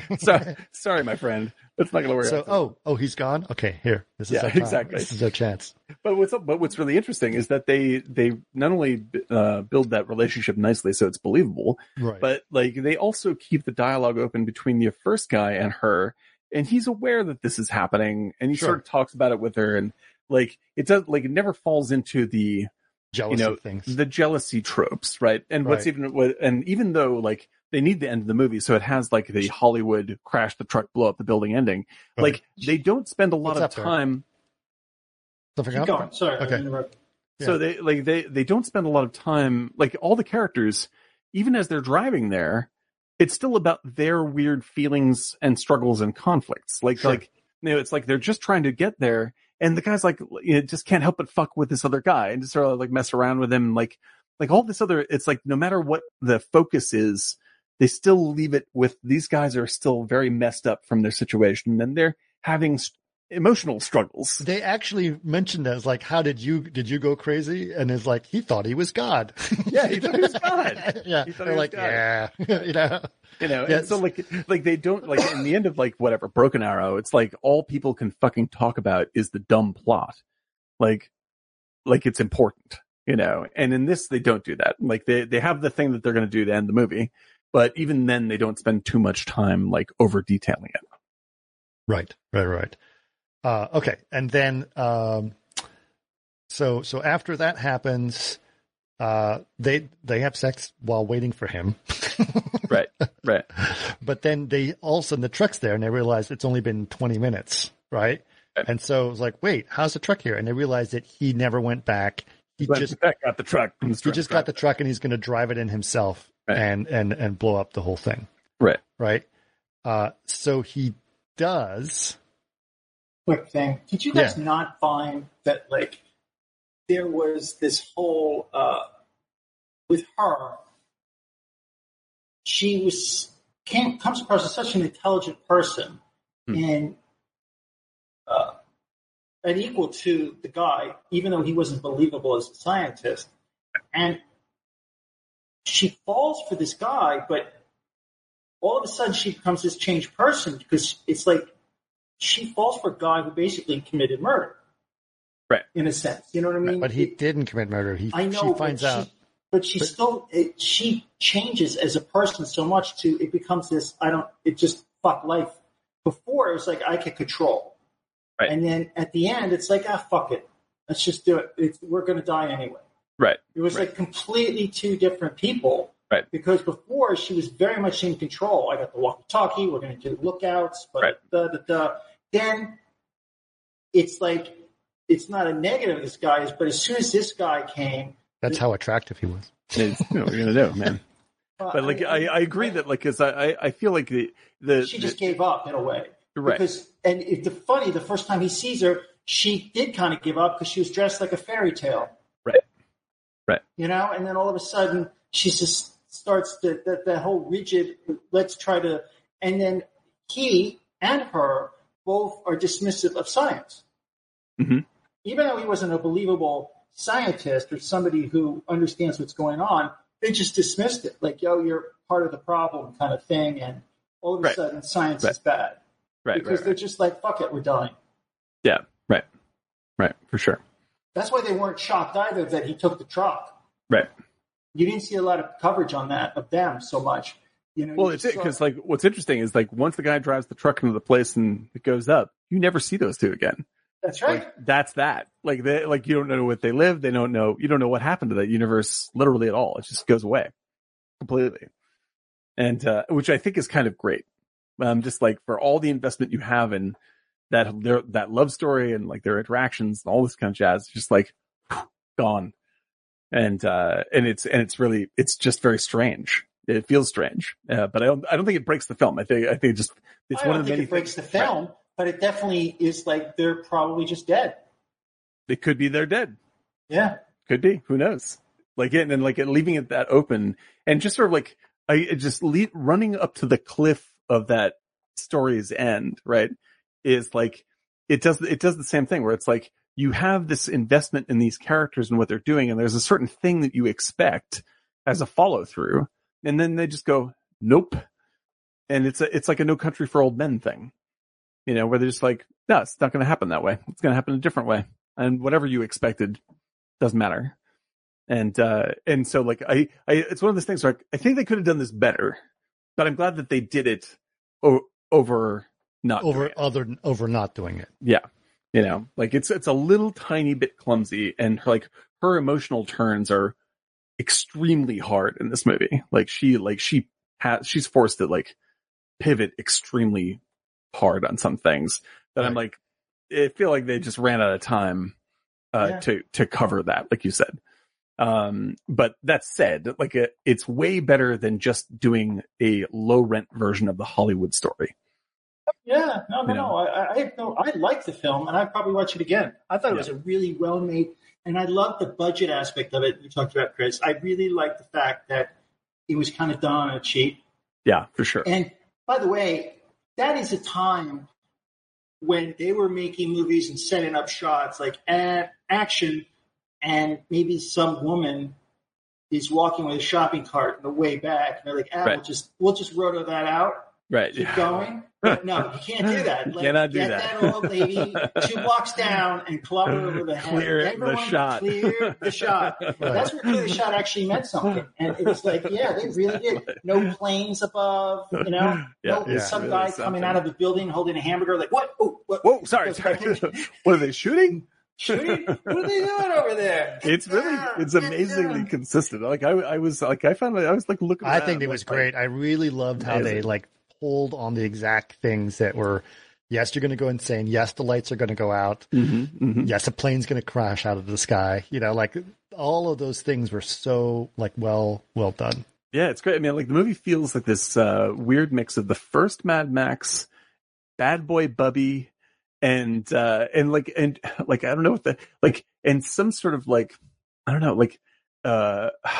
there's it doesn't even feel like a science fiction movie at points. It feels like some other experimental art film, right? And it's like I think it's like I think that they, I'm sure that they wanted this to be like a big successful Hollywood style hit for New Zealand, right? But I think that because it's New Zealand and it's so outside of the system that makes this stuff, even if they tried to make something really Hollywoody, they're going to accidentally, make something that's really interesting. Like they're just gonna be like, well, let's just fucking do these things, which is what people in Hollywood don't do. Right. They don't take chances. They're in the position to take chances because that's the whole movie is a chance. Right. And so they're not going to might as well go for the gold rather than just repeat the same old shit again. And it's really worthwhile. Especially you watch this on Tubi. Like that's a perfect Tubi movie, man. Wow. It's on Canopy too. On Canopy, you don't even get ads. Yeah. That's just great. That's just great. I also, by the way, after I finished watching it, it loaded up, it's like people like this, people who are like this also liked it. It had DEFCON 4 and Miracle Mile and a few other ones. I was like, man, I could just watch this stuff. 80s nuclear warfare movies all night long. Yeah. This is fantastic. We've also got the Columbo. I started up on the Columbo. Oh, God bless Columbo, man. Cannot Prescription murder. So good. Man, you cannot beat, what's his face? Peter Falk? Peter Falk. Peter Falk, man. It's young Falk, man. He is something awesome. else. He is something else. Every time I saw that guy, I was like, that he just does, like, not only is he charming, he seems like a really good person. Like, as a guy. And so when he shows up in Wings of Desire and stuff like that, you're just like, this dude is an angel. It makes sense. Yeah. Like, or Princess Bride. Or Princess Bride. He's just got just this fountain of kindness coming from him all the time. It's so good. Yeah. Wow, I think it's enough of that. Wait. Is this a kissing part? Yeah. Anyway, so yeah, Bill, you were fantastic. Quite crackers on the soup. Absorbs the grease. I don't understand it. You work for the CIA? It's like, Shell, you were fantastic. It's like, I don't understand it. So, Bay of Pigs. The best. You work for the CIA? Have we covered that movie yet? That movie is hysterically funny. It is one of my. I have the original script here. I can't tell you how much I love it. Oh my God. The original poster too. It's dude, that movie is so fucking. That's like. Shell, you were fantastic out there. What? No. Really? Well, Slides carrying children away? That doesn't make any sense. I'd have those photos, but my jacket I had them in my jacket. It was Martinized. So I've been getting National Geographic for 15 years. I've never seen anything like this. This man's a nutcase. I want him out of my life. Watching Alan Arkin. I'm just a dentist from New York. Just stay there. Oh my God, it's so funny. So funny. What's the name of the woman that he leaves in the chair, in the dentist chair? Oh, Mrs. Rothstein or something. Hold on, Mrs. Rothstein. I want to say you look fantastic for your age. Yeah, well, whatever. Oh God, I love it. Anyway, The In-Laws. If anyone's following that conversation, that's The In-Laws with Alan Arkin and Peter Falk. It's hysterical. Anyway, that's our first movie, The Quiet Earth, which we hardly we have recommend. to say how it ends. Oh yes, sorry, how it ends. Here it is. Look, here it is. The tremor happens as a big one, and it does explode the whole event. But the tremor happens, and he wakes up on the beach, and this is what's happening behind him. Yeah, and and this is actually the movie poster, which is a massive spoiler. It's a total spoiler, right? Good God! So we're spoiling it anyway. Here it is. So here it is. He basically, like, you realize he's slipped into a different dimension, basically. He's like on a moon of Saturn or something. Who knows? Who knows? But he's fucked again. But he's completely alone on the moon of Saturn or something that's crazy that's going on. And the thing is, like, it doesn't even feel like for some reason, like the way that they truncate everything makes this ending work better than just a gag to me. Sure. Like, it's not just sort of like, there's plenty of movies that pull some sort of like, dumb, whatever. Like Tim Burton's Planet of the Apes did this. We're just like, what? That doesn't fucking make any sense. Like, they're just doing it as a dumb button, right? This movie, like, it feels like it says something about this guy. Like, there's all this shit that he got wrapped up in, and still he's going to be in it again. His hell is not yet done, no matter what the fuck is going on. Like, he is part of the reason why we are screwed, and this is not going to end for him. Right. And so, like, it feels more like the way the Planet of the Apes ends, for instance. The reason why the ending of Planet of the Apes works is because it's part of the statement of the film. It's not just a joke. Like, it actually underscores what the film is saying. And that's what this does as well. Like, so original Planet of the Apes. The original. Those fools, or whatever he says on the beach. Yeah, you maniacs. They scared the shit out of me as a child, and it still scares the shit out of me. It's still great. It's still great. Like, that's just one of the great endings. That's a really good movie. But yeah, like I love classic gags like that are great because they don't feel like gags. They feel like, the perfect sum up of the statement of the movie all at once. Is great. And Quiet Earth for $6 pulls it off. Yes. That is absolutely awesome to me. It's a great one. So if people think, like, what's a great post-apocalyptic film? This is one. Yeah. This is one that people, should always have on a list. And what's even better about it, it's not super scary about zombies or whatever, but it makes a statement about what that end of the world could be like. Yes. So yeah, it's a really brilliant little movie. It's like I said, it's a little ropey sometimes, a little lumpy, but what a swing! What a swing! It's that's the little movie that could, dude. I wish I knew more about this when it was happening. I would have been a big champion of this movie. Well, I'm glad you were able to see it, and glad, Eric, you were able to do thank you for sharing that with us. That's a good one. That was a really good one. So now we're going to talk about a movie. First time you've done something nice in a way. It's true. Well, it is in me. It's just not my nature. It's just not true. Well, we know that Eric's soft up on sci-fi, so. Am I not just Mr. Sci-Fi? That's it, man. He's just I absolutely love The Mandalorian. This is amazing. With the lasers and I just can't get enough of that little Yoda. He's just the most adorable. It's true. He has such wisdom. Oh, it's so good. It's so good. Look at his eyes. It's amazing. I got to tell you, that joking like that, I can't tell you how many shows I've been on as a visual effects artist where I'm stuck in a room with guys and they talk about the minute detail of Star Trek. Star Trek or Star Wars? Or whatever. Star Trek. All that Trek just bullshit. get into the minutiae. I've seen one episode from the 60s, and I've never seen any Star Trek film, and I'm proud of it. I wear that badge proudly. There are two good Star Trek films. I am going to jump off the roof because they're just well, I disagree, and they cool off and go back to work, tippy tap on their keyboards. Well, anyway, you've seen that episode, haven't you? Questioning that guy's. This is the thing, right? It's shut up. I don't understand what, like I said, anybody can love anything for any reason they want to. I'm not going to get anybody's hair about that. However, what I find is really interesting is to me, the reason why I love old Star Trek isn't, first of all, I don't love it because it's kitschy. I don't love it because I'm making fun of it in some way. I actually love it. I think it's really brilliantly written, 60s TV, right? And, there's a lot of dumb episodes, but there's mostly really good episodes. So I feel the same way I do about the Twilight Zone. I'm just it's a really genius bit of, screenwriting for the 60s. In the 60s, a lot of TV in the 60s was basically one-act plays. Yeah. Well, right?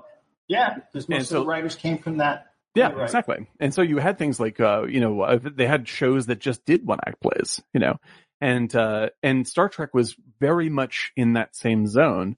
And that's why all these things are so memorable. It's these are all the great ones are really tightly written, very well balanced, interesting, thoughtful, moral one-act plays.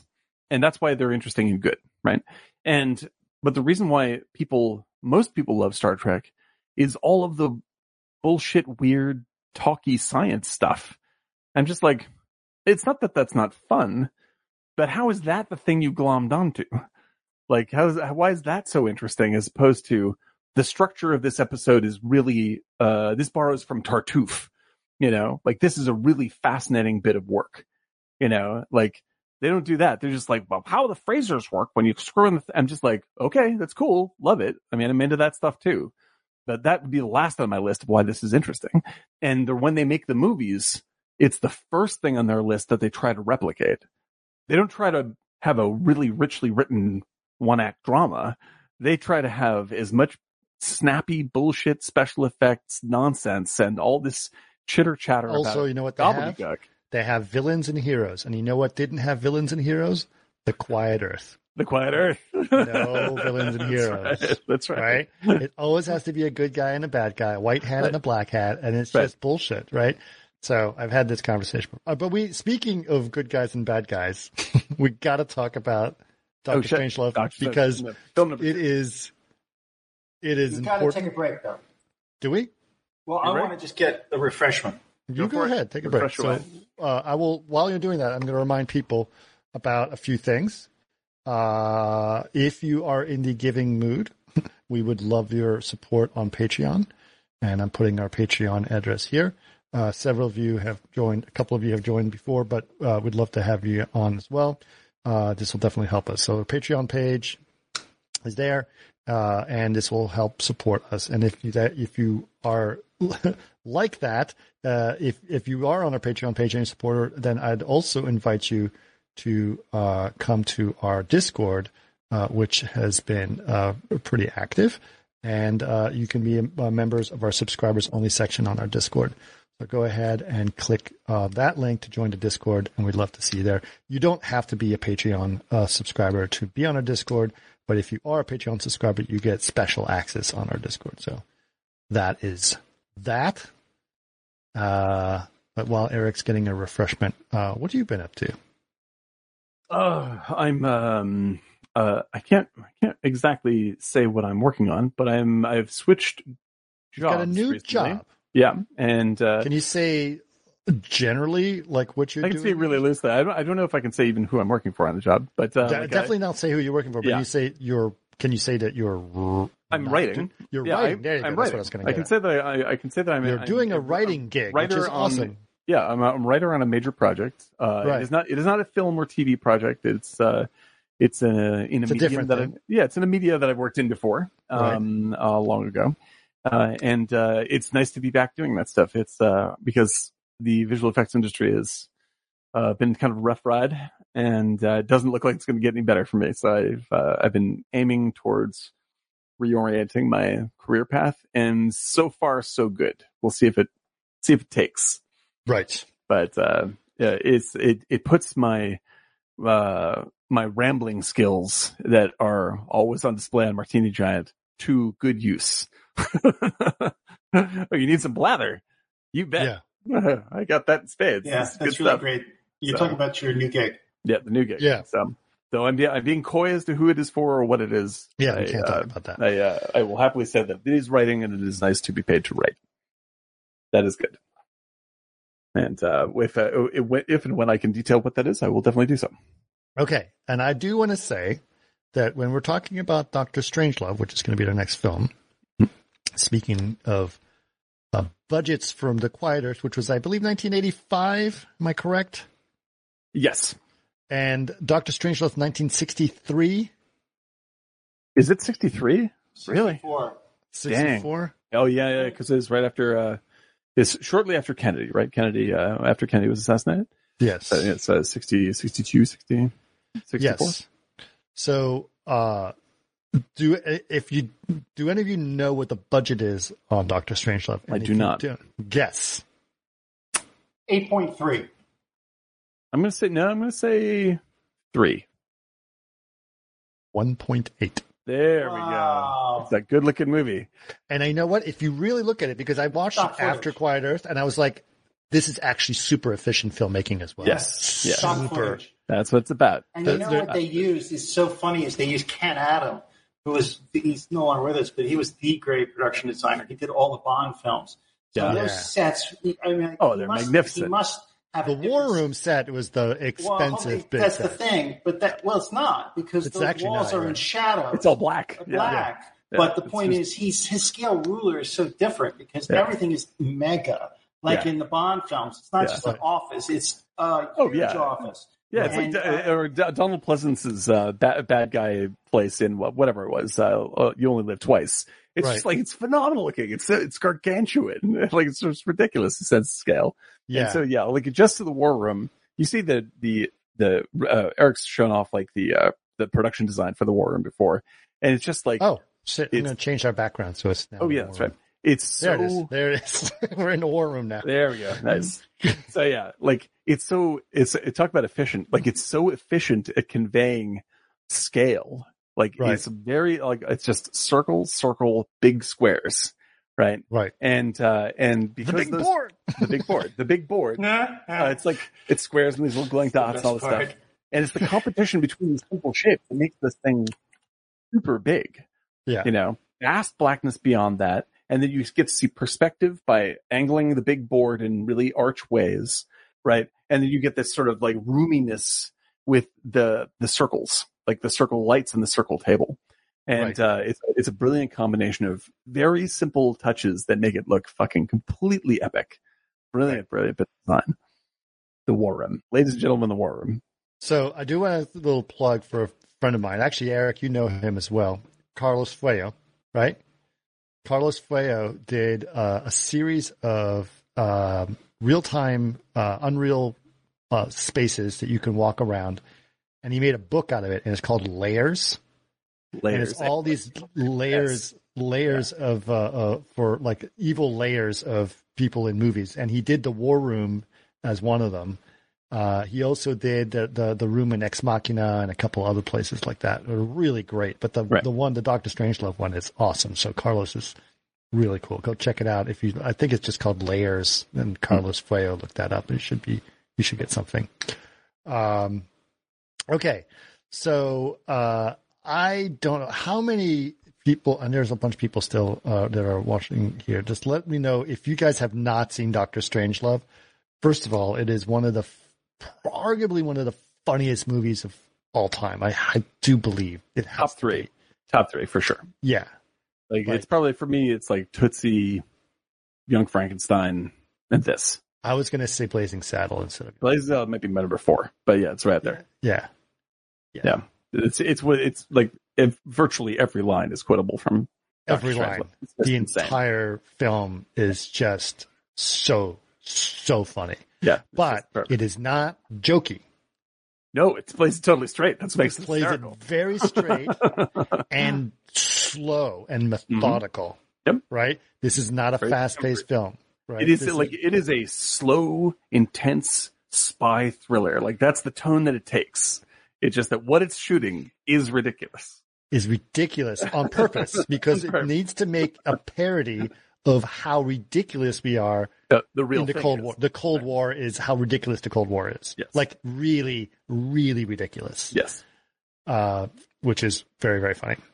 Because like the Kubrick was after the Cuban Missile Crisis, I understand from another documentary on this, that Kubrick was really like shaken to his core after that. Like he's like, I got to do something to address this because that is legitimately the most terrifying thing I've ever experienced.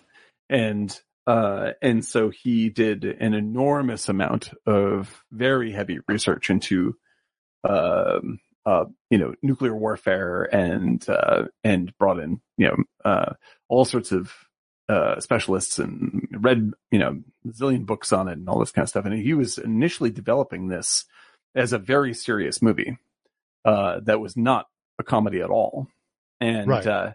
And eventually he had the breakthrough of just like, I can't make a serious movie out of this because it is ridiculous. Right. Yeah. I also think The Mouse That Roared probably influenced him. Oh, I think true. Yeah. I mean, he loved, Sellers. Sellers. He'd worked with Sellers on Lolita. He loved him. I'm sure The Mouse That Roared, et cetera. Right. And once you have that in your mind, you're like, I have the key as to how this is going to work.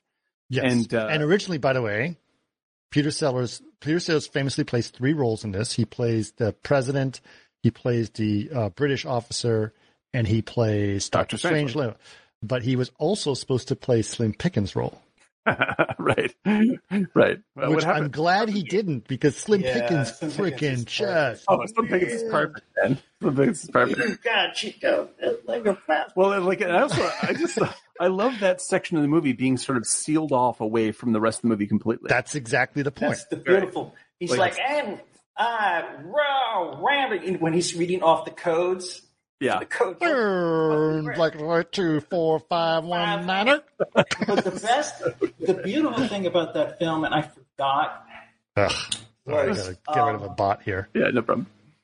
Was that some of the cinematography, like when James Earl Jones, the flare and the lensing, it was very docu-style, or the war outside when the soldiers are trying to come in. All that stuff was shot so realistically. Yeah, 100%. Like it looks like real. But the flares, it was beautiful. And I wonder if he did it to match with all the other kind of stock footage, and that's why he did it in black and white. Well, the thing is, I mean, like he goes and like what I was shocked to find out is that even the stuff when the behind the B-17, I didn't know this till today.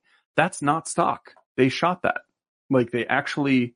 Okay, but that there's the nuclear explosion. What do you mean? The nuclear explosion is obviously the refueling stuff. Like that's stock for sure, right? But like even there's stuff in there that I thought was stock that is not stock. So yeah, the answer is yes. I think he's just like, I want, like, this stuff has a special flavor to it. Like this is real, right?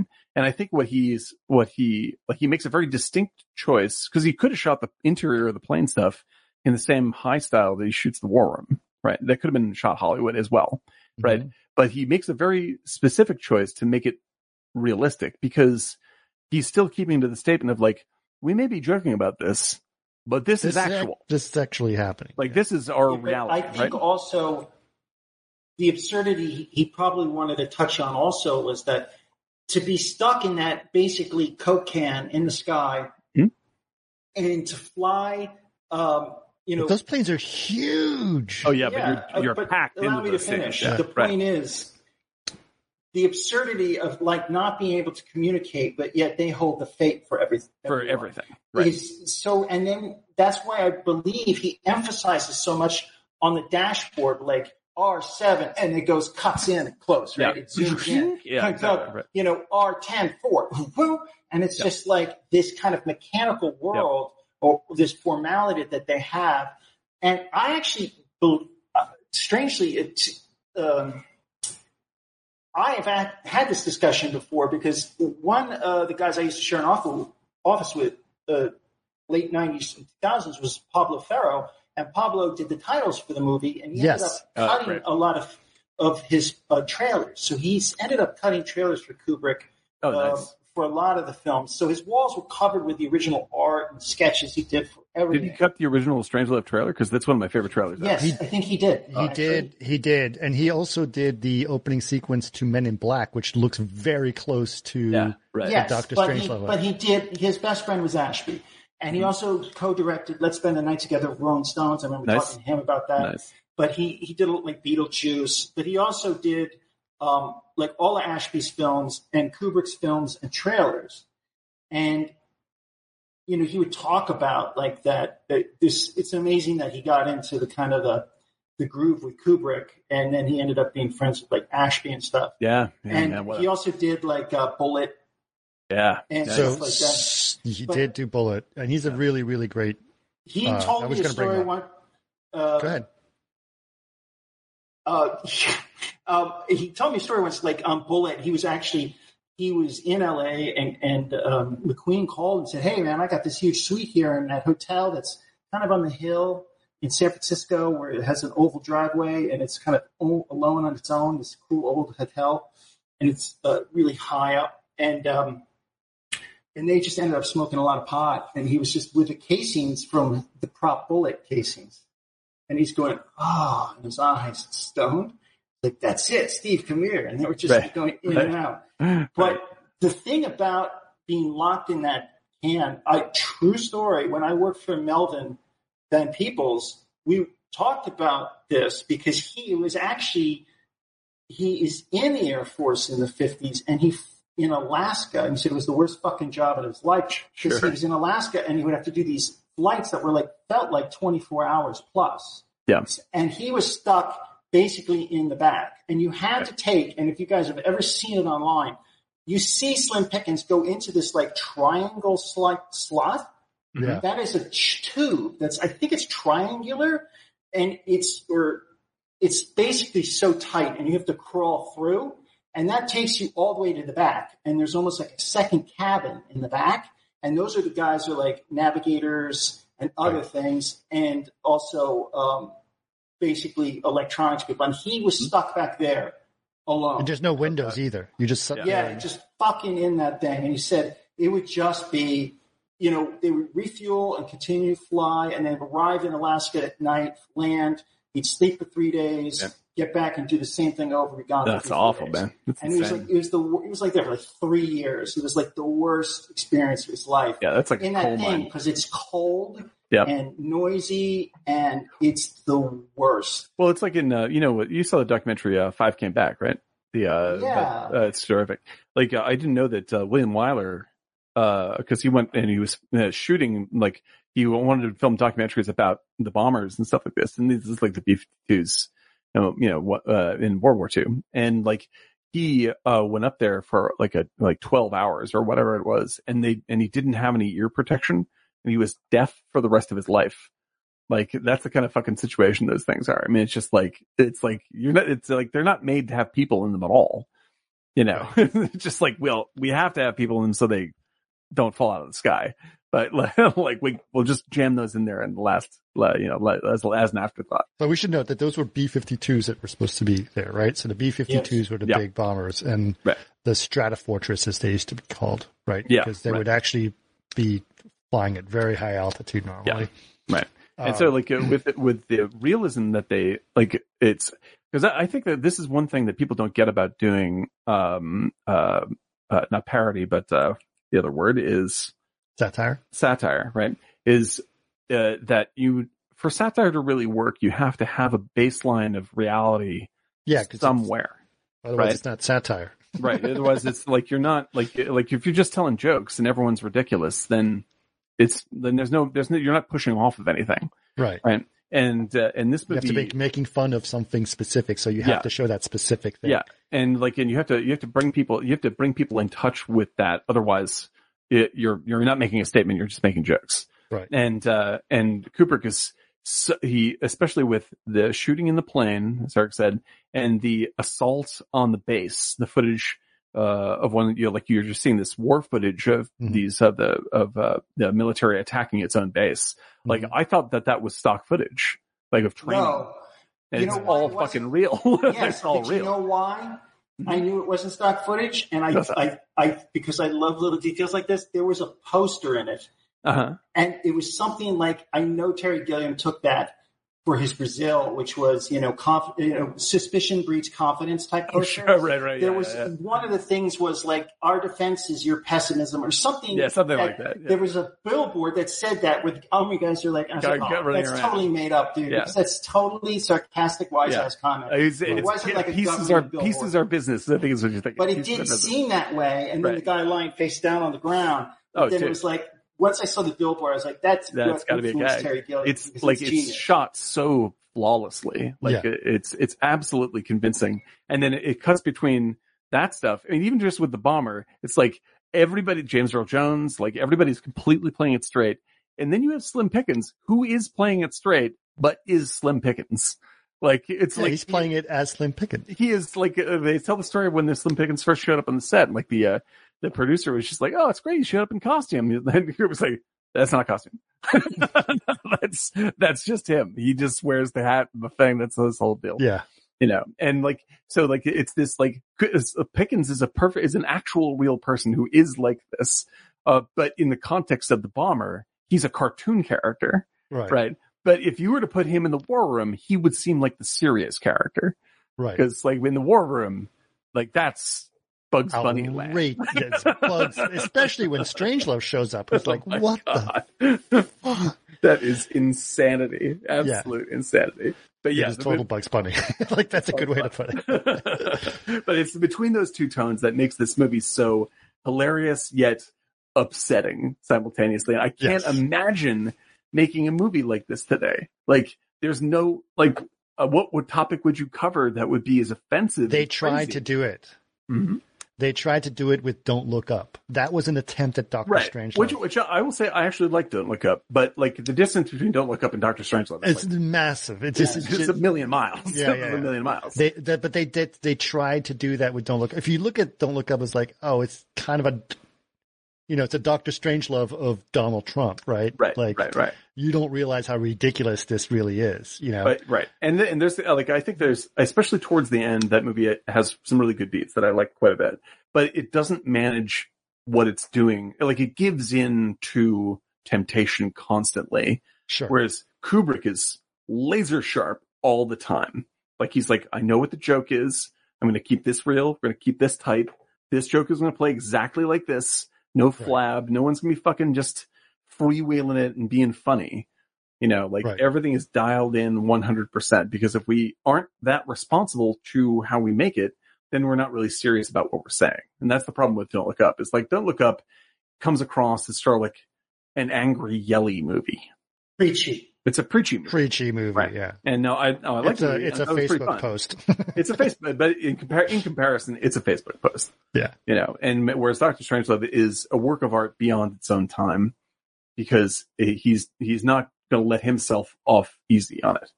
Like, it's a really, really focused movie, as much as he's ever made. That's as focused as The Shining. Yeah. So I guess we should talk about. But it is a slightly complicated plot, but it is very funny, and it does play real slow. Although you really got to pay attention to it to happen. So, as you said, the opening sequence, fabulous sequence. What's his name? Pablo Ferro did it great. It's obviously his writing, the way he writes things. The big letters and stuff. I mean, it is such a cool opening. He was one of the guys that used to do a ton of it. He was the light projectionist. He would do light projections at the Dome in New York for Andy Warhol's shows that had Velvet Underground and on St. Mark's Place. The gag on the thing is that it's very soft and serene, romantic music. While a plane is being fueled in the air, which pretty much looks like a sex scene. It's hysterical. It's just like da da da da da da da, and it's like, and this little tube goes in like that. It's like, and then it ends like bloop. Yeah. Oh my god. So funny. Right off the bat. And it was just like, this is because Terry Southern was the primary writer on this thing. And like, this dude is like, he's just like, they bring Terry Southern in because like Kubrick can tell a good joke, but he's not going to be as fucking as harsh as Terry Southern can be. So Terry Southern is right on point and is unafraid to go super far. And this is his best gag, easily so. Yeah. But right from the get-go, it's like they pull no punches. Yes, absolutely. Okay, so it starts off with the commander in the thing, right? Yeah, right. Because he gets the first thing, it's a great image. The first thing you see is a stack of computer printouts as it's printing out. Right. And then it suddenly kind of collapses and reveals Peter Sellers. Like behind the printout. Right. And it's like like those ribbon printers back in the day. Right. You remember those when it brought back memories of like it's so funny. I used to work, man, and in college I worked in a VAX room. Oh man. So I used to manage a VAX as an operator, and I had to change the tapes and pick up printers, and whenever someone would print, I was like But And Peter Sellers is a British officer in an American unit. So he's we found out he's part of an exchange program, right? Right. And his name is Mandrake, and he's very, very British officer. Like, very proper. Very proper. Gin and tonic kind of guy. Sir. Very well, sir. Of course, yes.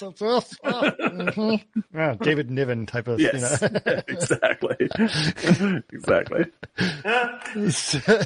The best line comes later, and when we get to that point, I'll say the whole movie is filled with Japanese cameras. The worst thing, man, it's like they make such bloody good cameras. Like, were you tortured? Yes, I was. The problem is they make such bloody good cameras. Well, let's talk about Peter Sellers for a second, because like that dude is like he was an unstable, crazy person in terms of really, really hard to work with. Like a very, very, very, very difficult story about Peter Sellers. But however, he's also a legitimate genius, and and you see him in this and not going places. What's the one I'm thinking of? Being there, yeah. Like he's one of the absolute all-time greats, and in terms of comedy, there is only two or three actors that compete with him in my mind in terms of like he absolutely sells the idea that no matter how ludicrous it is, like that he is selling it seriously. Yeah. So whether he's doing Lady Killer. Yeah, like Pink Panther or whatever fuck he's doing, you believe 100% that he believes it. Like this is the real world, no matter what. And so when he walks in and he's gonna go and talk to what's his name? Shoot, it's not Kilgore. That's from Apocalypse Now. It's oh god, it's right. It's Jack D. Ripper. That's right, Jack D. Ripper. Like when he walks in and he's just like, oh, hello, sir, and immediately you get Sterling Hayden. Like Sterling, and you're like, oh no, not Sterling Hayden. If he's in charge, we're dead. And it's just a cigar out of his mouth, like. Sterling Hayden. I love Sterling Hayden. Sterling Hayden. But he is a whole different breed of actor than what was represented by Colonel Mandrake. Yes, clearly different. And he basically says, yes, we're going to issue this order. Very good, sir. Keep the men on their toes. So it's like we're going to issue attack plan R, and goes, good idea. Keep them on their toes. They're like, I'm afraid it's not that. We have to seal the base off and confiscate everyone's radios. Right. And he's like, oh dear. Isn't that serious, sir? It's like, you don't say. It's just like, it's so funny.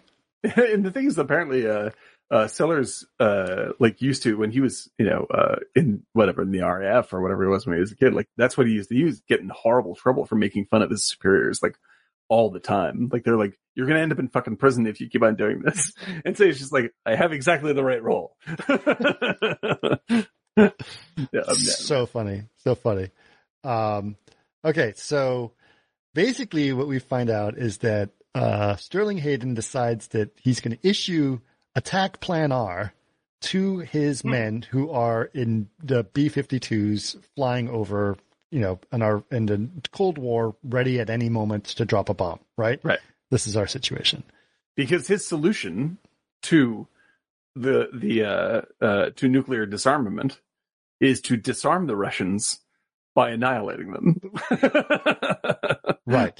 He's like, the only way out of this is to kill them all first. Like, that's it. And it's the only way. And then we'll end. But like, America's not cut from that cloth to do that. But he doesn't, we don't quite know this yet. Right. He just says he's got this command, right? And you're like, oh dear, right? Orders have come down. Orders have come down from up above. We got to do this. And make sure that nobody on the base talks to anybody out in the outside world at all. Right.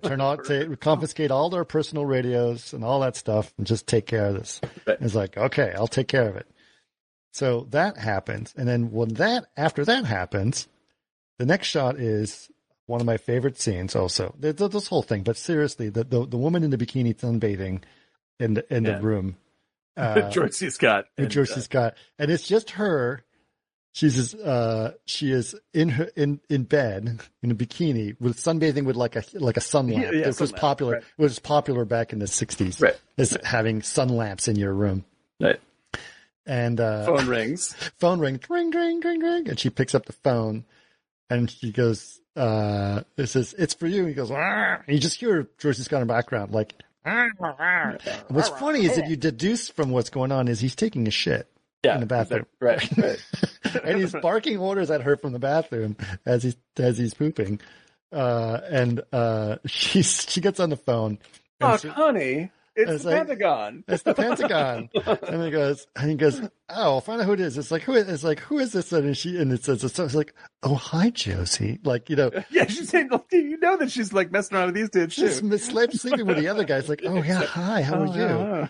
And then so she's like, okay, I'll tell him. It's like, so apparently the so-and-so, the Colonel, so-and-so issued an attack plan R. And he's like, oh, I'll find out where to go talk to, what's his name? Ripper. And I was like, hold on. So the general says. It goes back and forth. Finally, he's like, okay, maybe this is serious. Maybe I should get off the throne here and get in there. And so it's such a funny scene. In the interview I heard about this, right, is that Kubrick said, the reason to do this is like, because there's 3 ways to make this movie. Like, if you it's all pretty much almost like a single take shot by right. Yeah. He's like, the 3 ways to make this movie, right? If you make this movie and it's in the president's Oval Office, then you're making a thriller, right? And if you make this movie and it's in a living room, then it's a social drama. Right. But if you make this movie and it's a bathroom, then it's hilarious.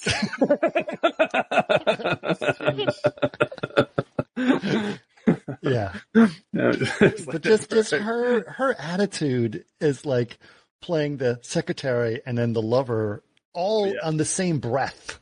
And she comes across in the scene once he comes out, like she comes across to me as like she's actually in the know about all of this. She knows everything. Like, she knows literally everything. She's sleeping with all these guys. She's she's smarter than all of these guys. Right. Like she's connected with everybody. And then Turgidson comes out, George C. Scott, and he's like, I gotta protect this young filly from the knowledge of what's going on here. Like his say is distinctly like bullshit, sort of dad / macho man role. And there is, I don't know if like this is, like I said, this is in my top 3 or 4 favorite comedies of all time. I don't know if there is a funnier performance from a single actor than George C. Scott in this movie. Like this is like Groucho Marx level. It is so perfection. Good. It is so good. And I love George C. Scott. He's one of my, I think he's an unsung hero. Oh, he's a tremendous actor. But this role here, tell me what we can do, buddy. Like it's just he slaps his belly. Actually, the best stuff is the gum. The gum. Chewing the gum, just kind of looking. But he also does this thing where he's like, it's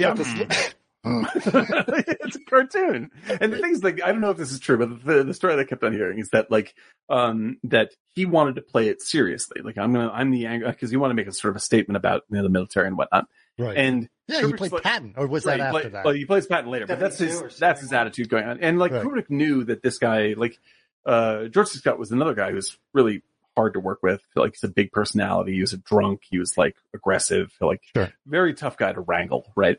And so Kubrick did a couple of things. One, he had heard that George C. Scott was like sort of fancied himself as a chess aficionado, right?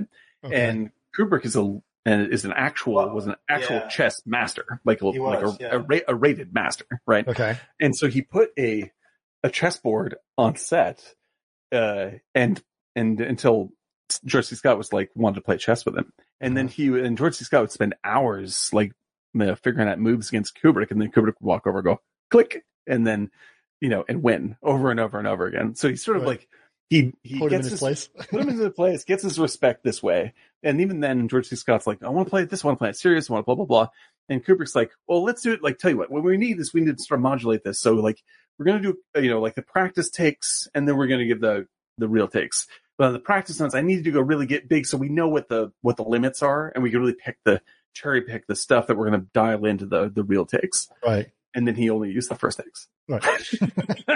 he's just like, fuck you. I'm just going to use all the cartoon takes. That's what I want you to do anyway. Yeah. So I don't know if that's true, but that is, I wouldn't be surprised. Yeah. That sounds Kubrickian to me. But so what happens after that is it basically is like, oh, we got to go to the Pentagon to deal with this problem. Right. Mm-hmm. So they go to the Pentagon. I'm going to get the order a little bit wrong, but we'll figure out where to go. Are you going right now? It's 2 a.m. Oh, you just get your old rocket started. Old Bucky will be back before he can say blast off. Pentagon, Army never sleeps. Army never sleeps. So good. And even then, you can tell that he is actually quite scared. Like, it like his performance is like, like I think you can be hard on George C. Scott as a person for being difficult to work with and not the nicest person in the world. However, his skills are through the roof. Sure. And even when he's playing it at a 10 of ridiculousness, like he's still managing to fold in actual character moments and little beats that tell you what he's really feeling. And it's just a masterclass. The guy is just absolutely flawless. It's one of the best things he ever did. Yeah. Yeah. And Jason noted that he fell when he falls and trips and recovers. That's actually was an accident that they kept in. Oh my God. So good. Yes. We'll get to that scene. That scene all by itself is just classic business. But so he has to go to the war room. He has to go to the war room, which is the room behind us. And it's this huge thing that's going on. And they try to sort of figure out what's happening or what happened. And then, so George C. Scott explains the president is played by also, Peter Sellers, and it's his accent, his American accent is just so good. So good. It's so funny. Well, it's I know Dimitri. So meek. His name is Merkin Muffley. Yes. President it's Merkin totally Muffley. Like Long Island, Connecticut. I know Dimitri. Of course. You don't scream at me, Dimitri.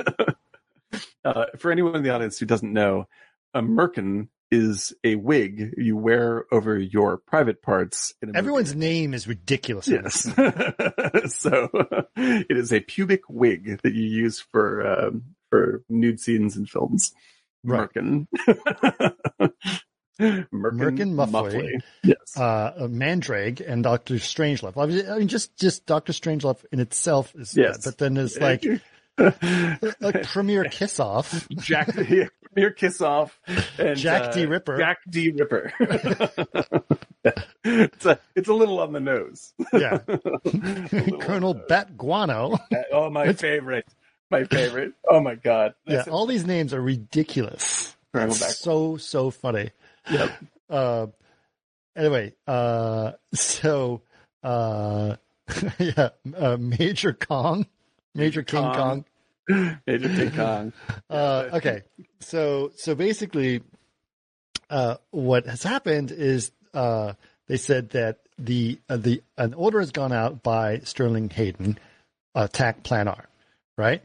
And then, explains what TAC Plan R is. It's like, well, how can they issue an order? It has to come from me. He goes, well, that Plan R is the reason you can do that is because there's a contingency in case Washington was hit, a lower echelon person can actually issue the order of retaliation. Mm-hmm. And so Sterling Hayden said that basically Washington had told his men Washington has been hit, so we're going to retaliate with a TAC Plan R. But nothing actually happened, right? So they're like, well, we got to get a hold. It's like, no, he's sealed off the base. It's like, okay, well, what the hell are we going to do, right? So then you get into this scenario of one of the planes, which is all the pilots in a B-52. And the head pilot is Slim Pickens.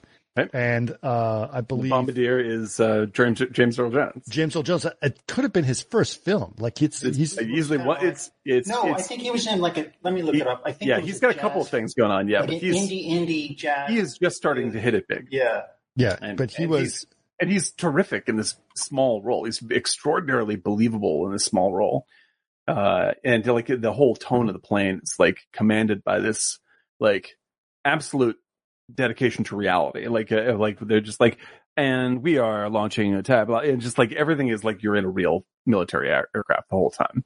Yes, and Slim Pickens is a kind. It's his first movie. He did TV before that, but it's his first movie. Right. Yeah. And I feel like James Earl Jones is like going to be remembered forever as Darth Vader. No, it was. Oh, he did TV, but I think TV. He's like there are a couple of movies. This indie thing on a rooftop about a jazz player. It's like Cassavetes or something. Yeah, like he is right. He's right at the beginning of his breakout with Strangelove. But yeah, he's like I feel bad that this dude is. Well, I'll be back in 1 second, guys. Keep talking, okay? James Earl Jones, like I love him obviously as Darth Vader in Star Wars. It's one of the great bad guys of all time. It's sad that all of his great work in the 60s is like completely forgotten. Like he is an incredible actor, and all that's always sort of nuked and paved by the Star Wars experience.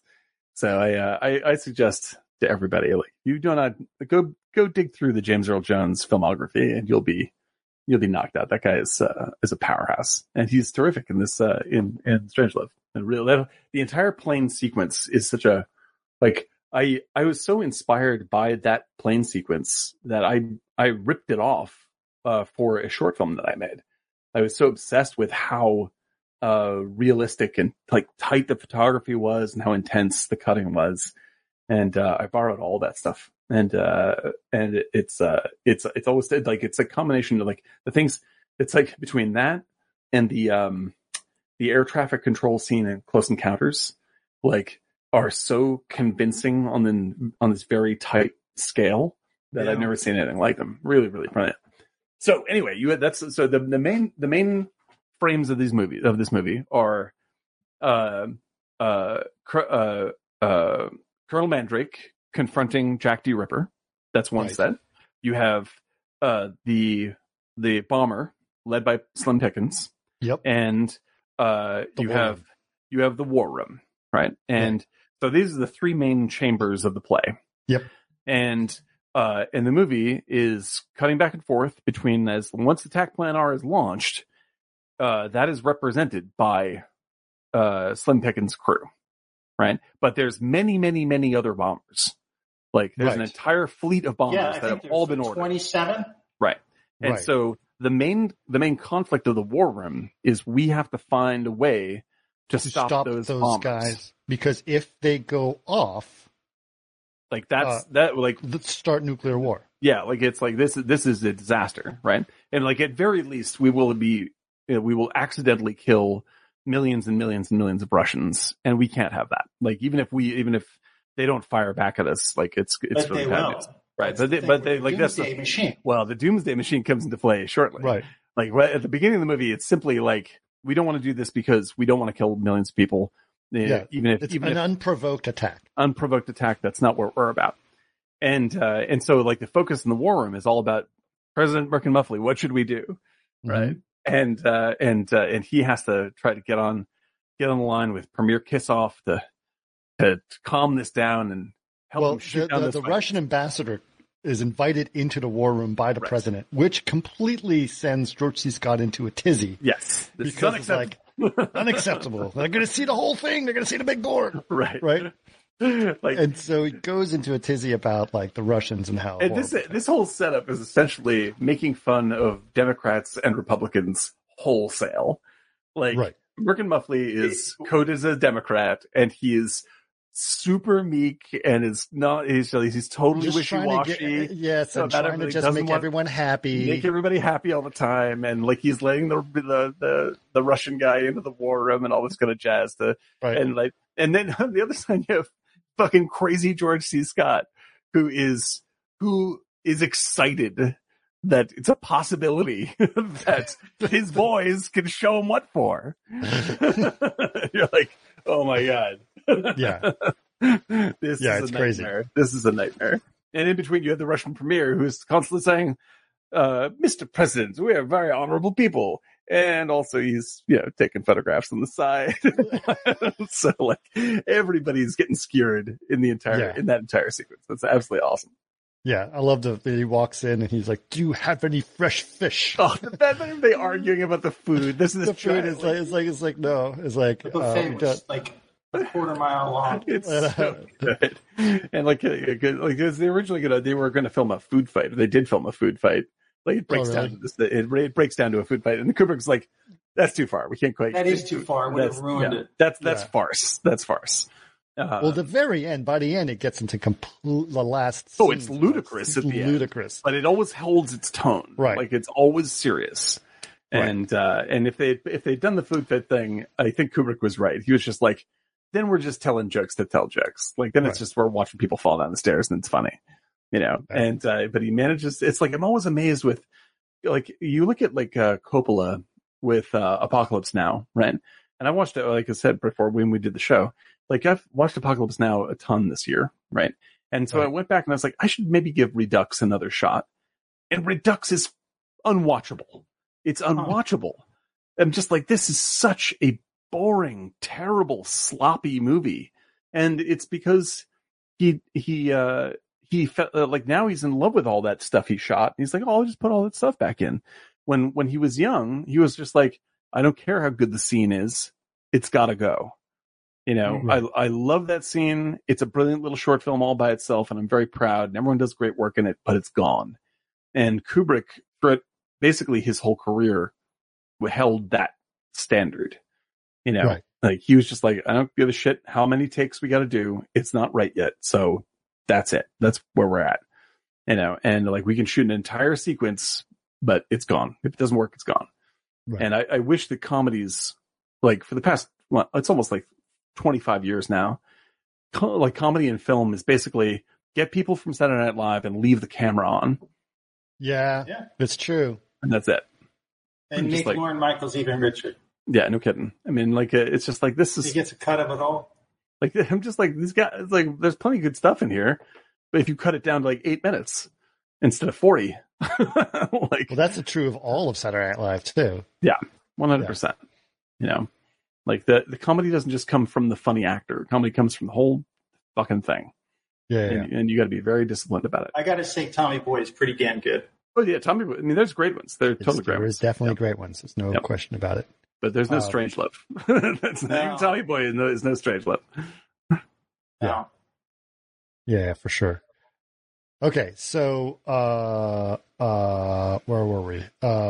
So the ambassador comes in there, and they are trying to get a hold of the premier of Russia, right? One of the funniest. Oh, I mean, we've said that, like, how many times have we said that for every scene we talk about? I know. It's just incredible. But it's ridiculous. It's one of the funniest things ever shot. Yeah. So what are you going to do? Sorry. Perfect. So he goes in and he says, we're trying to get the thing, but he's not there. And the ambassador says, try 444 and blah, blah, blah, like whatever it says. The premier is a man of the people, but he is also a man, if you understand what I mean. Exactly. And at which point the president goes, yes, of course. You know, he just like brushes it off like it's all good. Yes, which right, that's fine. No, it's good. It's fine. Of course, I understand. Gets on the phone with the dude. No. First of all, the ambassador gets on the phone and he talks in Russian.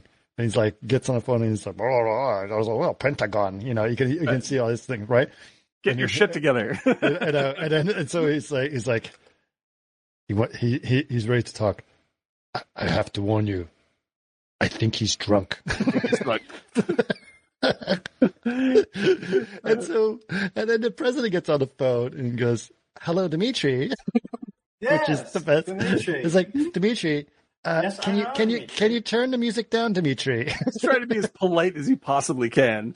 He's just like, listen. I mean, the message he has to deliver is, listen, I have accidentally launched a nuclear attack against your entire country. That's what he has to say. And the way he's going about it is to be like, it's like a suburban afternoon call for martinis. Just like, you know.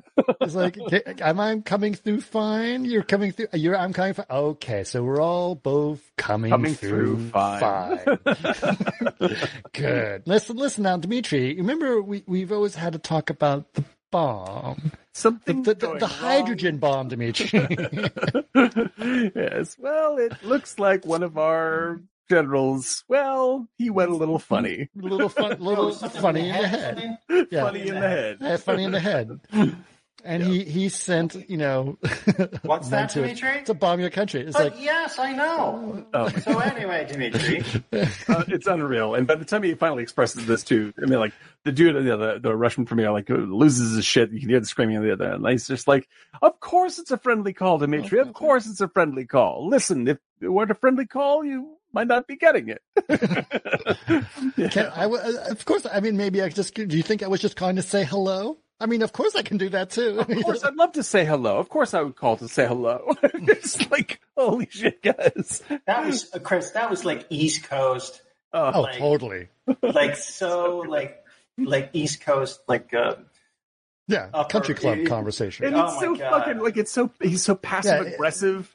And he said, of course I call to say hello. Just like, how can you say that about me, Dmitry? It's like, oh my God. But he's trying to be he's just such a coward and meek in it. It's just so bad. So funny. And so, like, he gets it all across. And, like, fucking George C. Scott's he's just stewing. He's like, oh my God. He's angry. You know? But then he's like, he explains everything. They explain everything. And then passes it back to the ambassador. The ambassador goes, das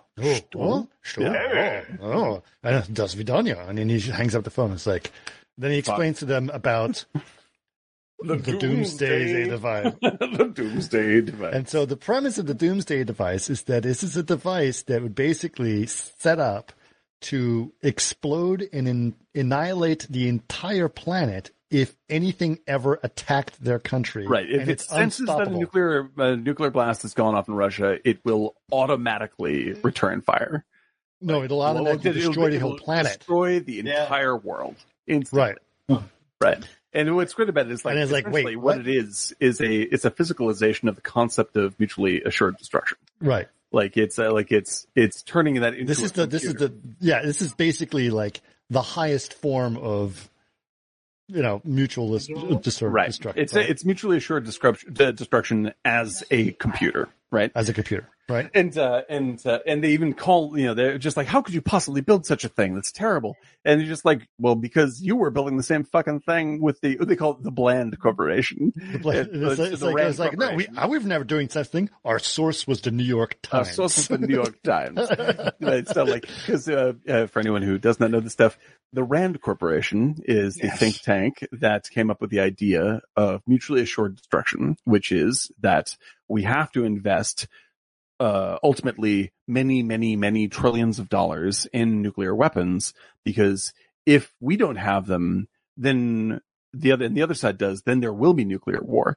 But if we have the ones that'll blow up the earth and they have the ones that'll blow up the earth, then the earth will never be blown up, which is a great way to think if it turns out there's no crazy people behind there's no crazy people, the countries don't collapse, the technology can't be stolen, people don't steal documents and store them in Mar-a-Lago. Like, if none of those things are true, this is a really good idea. Yeah, but it turns out to be a terrible idea in real life, and this is what this movie was pointing at. Like, this is you're insane. Like, this is an insane thing to do. Yes. And so they turn this into a computer. And so they say, and then it's like, is this possible? And it's like, Dr. Strangelove, is this possible? And now we're introduced to Dr. Strangelove, who is played by Peter Sellers. Peter Sellers. And he plays a German guy in a wheelchair. A Nazi. A Nazi. And it sort of sounds like he's changed his name from blah, blah, Heischowitz to Strangelove. He is clearly coded as a Nazi in every single way. He's not just a German dude. Like, he's got the leather gloves. He's got the hair. The thing is that he has problems walking. He's in a wheelchair. Yeah, right. Goebbels had a club foot.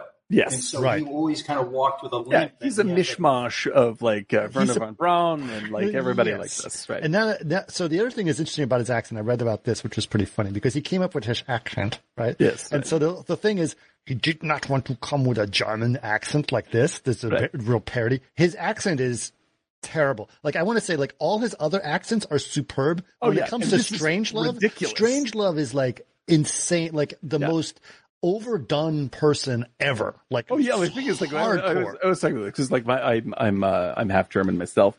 There's there's a difference between a German accent and a Nazi accent. Yes. So what apparently like Nazi times 10. Well, it was not. Well, now it is because the people ripped it off later. But what was funny is like the way he came up with it. Apparently, that he didn't want to do the strong German accent that he'd seen in 1940s movies, right? So he wanted to do this weird one. And the way he came up with it, apparently there was a photographer who was on set who was from Brooklyn. And apparently he kind of talked a little bit like this. Right. And he had a little bit of a high voice. And he was like, And so he said, I'm going to do that guy's voice, but as a Russian. Oh, yeah. So it might be Kubrick has that accent. My doctor, yes. And so he did like the high-pitched voice. Essentially, he's doing Kubrick then, per se. Because Kubrick has a Brooklyn, and people don't know that because he rarely get interviewed. But Kubrick was a straight-up Brooklyn. He's a New Yorker, yeah. And like, so if you go back and look at Lolita, like one of the funniest jokes in Lolita is that the voice that we were just talking about, what's his name? Comedian Peter Sellers. Humbert. And Peter Sellers plays the villain in Lolita. He's Claire Quilty, and Humbert's the other guy. And the voice that he does is Stanley Kubrick's voice. Yeah. Like, he's just and it is Stanley Kubrick's house. And it's Stanley Kubrick's house. He bought the house after the show. That's so good. Oh my God. That's just like when he rolls in with the, when he spots, Humbert and Sue Lyon right there, like booking the hotel room. And he's talking to Humbert. Humbert's just like, I wish I just had a beautiful blonde little girl like that for my very own. That is raw Kubrick the whole time. It's fucking absolutely hysterical. So yes, like that. I hear that now for certain in Strangelove's voice. Strangelove is like we said before, he should have been animated by Warner Brothers. He is it's so funny. Yeah, but he basically explains it's not actually hard to build a doomsday device. Even the simplest country can do it. All you have to do is just have enough nuclear stuff, and then you set it off with computers. And says, but the whole point of a doomsday device is to tell everyone about it. Otherwise, it's pointless. The delivery on that line is perfect. It's just like, and the whole point is to, and he goes like, why didn't you announce it to the whole world? So, and then he's like, he was going to announce it at the party. You know how he loves surprises. Surprises. Oh my god. So yeah. So like now the stakes. I mean, it's the classic. Like you reach the midpoint and the stakes are now doubled and doubled. Like now it's just like we really got to bring this fucking planes back. Really got to bring this planes back. All dead. The whole world is dead. So basically, they explained to Kislov's like, we'll try to bring as many back. If we can't, we're going to tell you where they are, and you can bring them down yourselves, right? Right. So that's this we're thing. Committed to helping you. This is we're now it's a new world. The Russians and the Americans working together to kill some pilots to do that. So basically, they also agree that they are going to storm the base to try to get what's his name, Ripper, to kill Ripper, right? To kill Jack D. Ripper, right? And to get the codes, right? And so Mandrake is in there like talking to, and we're slowly starting to figure out why Ripper ordered this in the first place. Turns out he's completely insane. He's lost his goddamn mind. And he's talking to Mandrake. Yeah. And he's like, you ever wonder why? You ever see a Russian drinking water? Oh yes, that's right. He locks Mandrake in his office. Yeah. Locks him in his office, right? And so they're like, oh god. And he's like, get me some rainwater and grain alcohol and rainwater. Like, tell you why he's crazy. He's drinking grain alcohol. Grain alcohol and rainwater. And so he's like, okay. And so he explains, like, no. The reason Russians, they only drink vodka because under no circumstances do they drink water. Is that true? I suppose so, Jack. It's like, and he explains to him that the reason is this massive communist plot to poison our bodily fluids. Yes. Our precious with fluoridization. Yes. Right? And he has, there was George C. Scott reads a letter that he wrote saying, you better go after them before these guys poison our fluids. Our precious bodily fluids.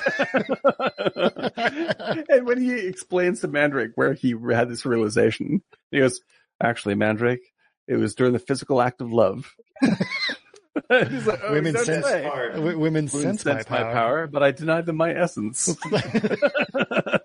They want my essence, and I deny it to them. Oh my god.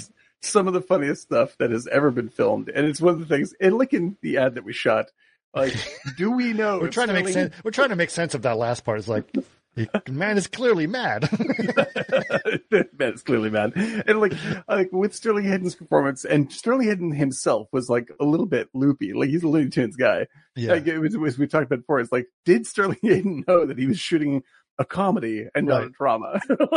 I don't know, but he nailed that wholesale. He is absolutely committed to this thing. Yeah, and it's unbelievable. Like the shot of him leaning back with the cigar like this. There's these incredible angles. So a lesson in cinematography. Mm-hmm. Locked off shot below him. The cigar is coming out, so it's an undershot. Comic book. It's comic book. God, it's absolutely so funny. Beautiful. With that shadow, drawn shadow like that. And he is delivering his lines with authority, and like he's pretending that he has thought this out completely.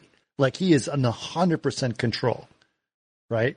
Mm-hmm. And so no nerves of steel. There's no doubt in his mind that he is right.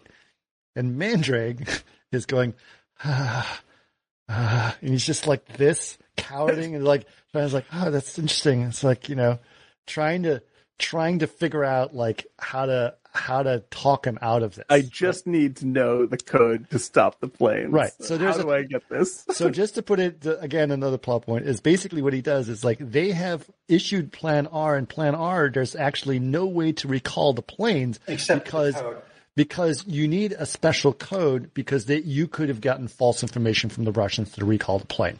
So it's a 3-letter code that they need to transmit for them to receive anything on the plane. That's the whole point, right? So they just need that 3-letter code. That's all they're looking for. In the adventure of the plane with Slim Pickens, they are so good. Like Slim Pickens and his crew are so great that they avoid the fire from below from the Russians. They avoid the planes coming after them, but their RCM motivator or whatever it is, the decoder. CRM 114. CRM 114. CRM 114. Yeah, the TK421 is damaged in the fight. They took it. Yeah, they took a missile. They took damage from a missile blow, and part of their plane is damaged. But they are flying super low, below radar, and just going at it. And they're good pilots, and they're like, we got a mission. We got to do our mission. As things progress in the war room, and they're watching all the planes get blown up and disappear, and like George C. Scott's just like, yeah, that's my boys. We can do this. We can do this. Right. And he's yelling at me. It's all like, coming down to you can't beat Slim Pickens. Right. Slim Pickens. There's also a hilarious point in the thing where Slim Pickens is, because he reads a lot of stuff that is the orders to his crew, and just him reading the orders that are written down or saying things, a list it's of just things that's in the survival kit. So he goes through the survival kit. It's like, everyone look through your survival kit. Here's what you should have. One, $100 in rubles. One prophylactic, $100 in rubles, $100 in gold, 1 set of nylons, 10 sticks of chewing gum. It goes through all of this. It's like, it's obviously all the antibiotics and stuff like that. But it gets more ridiculous. It's like, shoot, man, could have a pretty good day in Vegas with all of this stuff. Now, the line there is dubbed, and the reason why is because the original line is, a man could have a good time in Dallas. Oh, really? Oh, yeah. He got assassinated. Kennedy got assassinated. Yeah, so they changed it at the last second. But man, that's a great, like, and what's really, I think that's sort of it's completely random that's true, right? But it's also, it makes the line both funny and weirdly poignant to know that, where you're just like, this is actually all fucking mixed up together. Like, the reason why we had to change the line is because the shit that you're seeing is real. Right. Like that, like we know that we're not gonna, we know where we're not gonna cross the line in trying to, and we don't want to actually offend anyone. But the fact is, this shit is for real, and it's absolutely accidental that those things intersected. But it's one of the things I love to know about the movie, because I'm like, it blows my mind, because I can't imagine how terrifying the Cuban Missile Crisis was, and then to have the balls to make a movie like this. After that is the kind of brave filmmaking I wish more people would engage in. Like I said, it doesn't really happen that much. But yes, so we have Marjorie Taylor Greene has to come up with as a film. Yes, you'll see. So, but that's the thing. So, like, you have George C. Scott giving the performance of his life as he's talking about, like, can we shoot these guys down? And he starts like, let me explain to you how good these bomber pilots are. And he's basically so excited about it. He's basically talking about how awesome Slim Pickens is. Right. He's just like, do they have a chance, Colonel, of actually dropping their bomb? Because the president's worried. He's like, if they drop their bombs, get through, we're all dead. We're all dead. He's like, do they have a chance? Hell yeah, they have a chance. He's just so, you should see these boys. Oh, he gets in this big speech. And like, he's like so excited. Just like, and they're just firing chickens in the barnyard. They're just firing so low. It's amazing. And he's like all pumped up. And he realizes that what he's saying is they're fucked. And he completely forgot that in his excitement to talk about what great pilots how talented these young Americans are. And it seemed like, do they have a chance? Hell yeah! And then in the middle of it goes, oh no. Oh no. We're doomed. We're absolutely doomed. Yes, and we should note that the reason they've recalled most of them is, like I say, the Russians have shot down, quote unquote, 4 planes, right? But then they were able to get the code. And the reason they got the code is because Mandrake was going to try, they were in fire, right? And all the men at the base gave up. And so now, the Colonel Ripper, is screwed, right? Because they're going to come up and interrogate him and they're going to want the codes. And that's when he asks, Mandrake, if he was ever a prisoner of war. And he goes, yes, I was actually. And he was trying to brush it off. I was like, yep, I was. And it's like, were you tortured? Yeah, I was, Japanese. Yeah, it was pretty bad. You're like, it was really bad. Like you can see on his face, you're like, oh shit. Oh shit. Yeah. And he goes, the thing is, they make such darn good cameras. Cameras. Like it's hysterical that he's like, and I think it's really sort of touching that he's sort of he's forgiving in that moment about that. He's forgiving them because they had good cameras. They're the whole line. Yeah, it's incredible.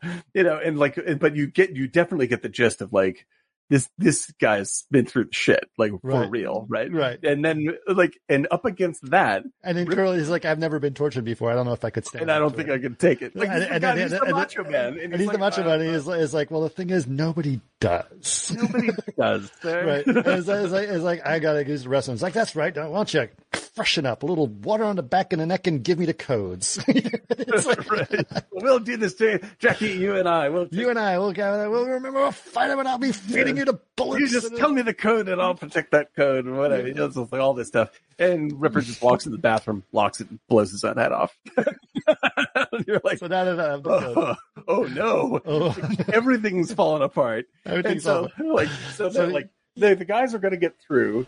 There's no way to they don't know the code, right? And the only way to know is they break into the bathroom, and he sees that Ripper's written OPE, POE, all this weird shit on the wall. No, it was on a desk. Oh yeah, purity of essence, of essence, right?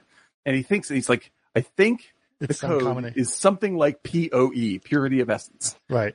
But he can't get through to tell anyone around about it because the attack on the base has cut the landline, and so he has to try to go to a payphone. Well, first of all, the guy breaks into the office. Right. The guy breaks into the office. Right. And he says, "Who are you? What kind of a get up is that?" Because he's an RAF officer. And he goes, "Get up." And he's like, "I'm an RAF officer." And he like starts yelling at him. And he goes, "I don't trust you." He's like, "I think you're some kind of a prevert." Oh, this dude is like, you see it, like, and you see on his jacket it says Colonel Bat Guano. I know. The names again. It's so good. And so you have Sellers is just like, you need to take me to a payphone, and I need to talk to the President of the United States immediately. And the guy is not buying it in the slightest.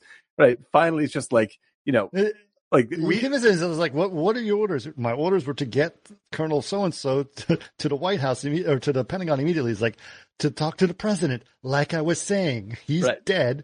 I need to talk to the president. And it's like, all right, so they find a payphone, and it's he has no change.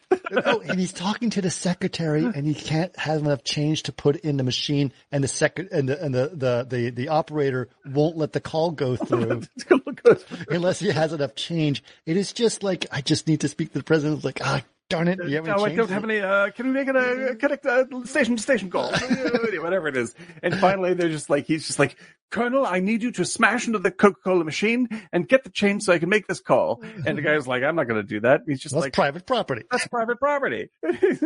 Colonel Guano, if that is your real name, I need you. Right.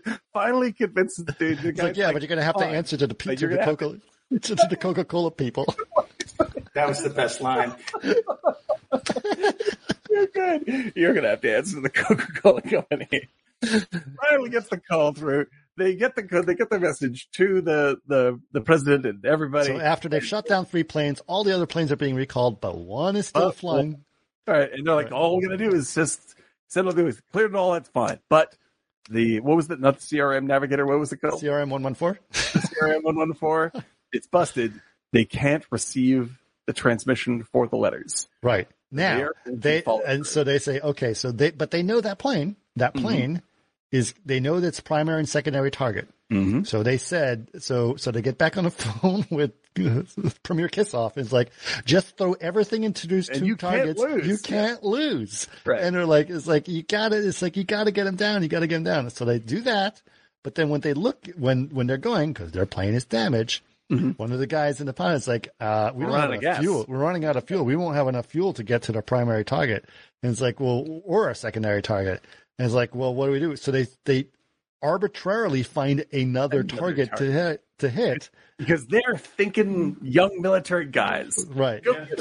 So they're not going to the two targets, which is where the Russians are waiting for them. They're going to some other random target, and they're going for it, and they're trying to get there. All right, and now they do the whole step to get the bombs armed, get everything done, but the bomb bay door is stuck, and they get the amount of redundancies that they try to do to open that door is really funny because they go through it's stuck. Nope, there's so many opportunities to stop this bomb from being dropped. Everything. And it's like, no, do this. Nope. Try manual override. Try the emergency breaker. Try this. Try the bolt explosion. Nope. Nothing works. And the brilliance of this, right, is because at the opening of the movie, it says, the U.S. Army and the government say that absolutely this could not happen. There are too many fail-safes involved, etc. What this says is, look at all of the fucking fail-safes in a row that try to stop that bomb from being dropped. Yeah, and they fail. And there's 20 of them. And because you have Slim Pickens, who is representative, the go-get-em of well-trained young Americans. Yeah. Gotta get them. He's going to fucking figure it out. You're going to, the failsafe is going to fail because he's going to beat it. And that's what's going to happen. There is no such thing as a failsafe if people are determined enough. The idea of dropping nuclear bombs on each other is fucking idiotic. Right. This is it. So they go through all of this, all these possible things that could stop them, and they will not be stopped. Slim Pickens so Slim Pickens decides to take it upon himself to crawl down there. Mm-hmm. He ends up sitting on top of the warhead, fixing the circuit board of the plane, of the doors as he's doing, and they're getting closer and closer to target. Right as they get there, the circuit, the doors open. Yeah. The doors open, and he's like, yeah, he's very excited. And it's like, all right, bombs away. And he's still sitting on the warhead. It rides it all the way down. He rides it all the way down like a rodeo hat. He's like, he's riding this bomb going down. And then James Earl Jones goes, what about Colonel Khan? Drops the bomb. It explodes. Huge explosion. Cut back to the war room. They're all devastated. They're like, oh, like this. And then Dr. Strangelove says, we could live in shafts. We could live in mine shafts. He pulls out the little, it's like, how long could you live down there? And he pulls out this little slide, circular slide. So I was like, what's for about 100 years? And then it just starts to go so out of control. This last little section, it may be the funniest scene ever filmed, and it's 100% Peter Sellers. Yes. But he is full on Strangelove in it. He's got the little circular calculator. He's working it out, the mine shafts and how much space we have. And then George C. Scott is like, well, how much space we got? Well, there may be factionalization. We may be fighting with other Russians over mine shaft space. Right. Right. All this nonsense starts to happen. And he's like, no. It's like, we have to, it's like, we could rebuild our population just, from living in mine shafts. It's like, so we'd have to choose women to join us that are very sexually productive. 10 women for every man And all of them are like, this does sound really. It's like, in fact, that's not a bad idea. It's definitely a good idea. Yeah, and and then we have to make sure that the women, to keep the men motivated, we have to make sure the women are very attractive. Yeah. So when Strangelove says that, he goes, of course they must be very sexually interesting. You're just like, oh my God. These are the people that rule the world. These are the men that run the world. There's a bunch of fucking angry, desperate pervs. Right. Like that's what perversions. We got. For all the perversions. Yes, exactly. And then the whole time, he's got his little arm, which has got a glove on it, which is supposed to be like a fake arm or a paralyzed arm or whatever it is. He has the arm. He has some sort of demon hand syndrome. It's like and so like his hand will occasionally do things that he does not want it to do, and he like do a Heil Hitler constantly. Exactly. Like he has to keep on slapping it down. It's constantly fucking with him and doing things.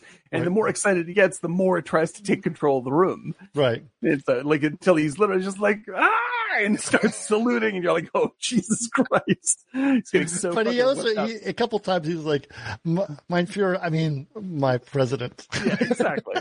Because the fact is, the truth of it is like after the war, like the United States went out of its way to make sure that a whole bunch of very smart Nazis came and worked for us. Right. Like, yeah, but they were doing that in the 30s too. Oh, in the 30s as well. Yeah, I mean, like it's like morals be damned. Like we need to control this fucking situation. And so we had all sorts of bad was people. The theme of Notorious. Which is the theme of Notorious. Yeah, exactly. Right. Like this, like our previous podcast. These, like when it comes down to ethics and morals, I'm just like, we need to control that shit, and we don't care if we are paying off Nazis to do it. This is the way it's going to go. And so, like, that's what Strangelove represents. It all builds to, like, everybody in the war room has forgotten about the fact that literally everybody in the world is about to die. They're arguing over mine shaft space. And how many girls they get right? And they're screaming back and forth about all this stuff when Strangelove says, I think there's a simple solution. He goes, Mr. President, I think I offer us, and he's so excited about it that he stands straight up out of his chair and he starts talking, and he gets like one sentence in before he realizes that, holy shit, he's standing up. Like he can move again. He says, Mein Führer, I can walk. Cut to nuclear explosions everywhere, all over the globe. To "We'll Meet Again" playing in the background, right? Which is one of the all-time great movie moments. We'll meet again. Don't know where. Don't know where. Insanity, and like the timing, the edit, the ridiculousness, and then the terror of actual nuclear explosion footage. It's overwhelming. Because you see those fucking things and you're like, oh yeah, we have thousands of those. Right. Thousands. And it just right after you see him, like right after the most ridiculous speech by Dr. Strangelove. Yeah. Yeah. And you're like, how close are we to that insanity of person? Yes. And luckily, since then, it's only much, much worse. Now we know. No, we elect game show hosts. Yes. To presidents, and they steal the codes and try to sell it to the Russians. Yes. Yeah. Like we know that Russia is completely unstable. We have pulled down the number of nuclear weapons, but the effectiveness of those nuclear weapons is literally 100 times more than what they had then.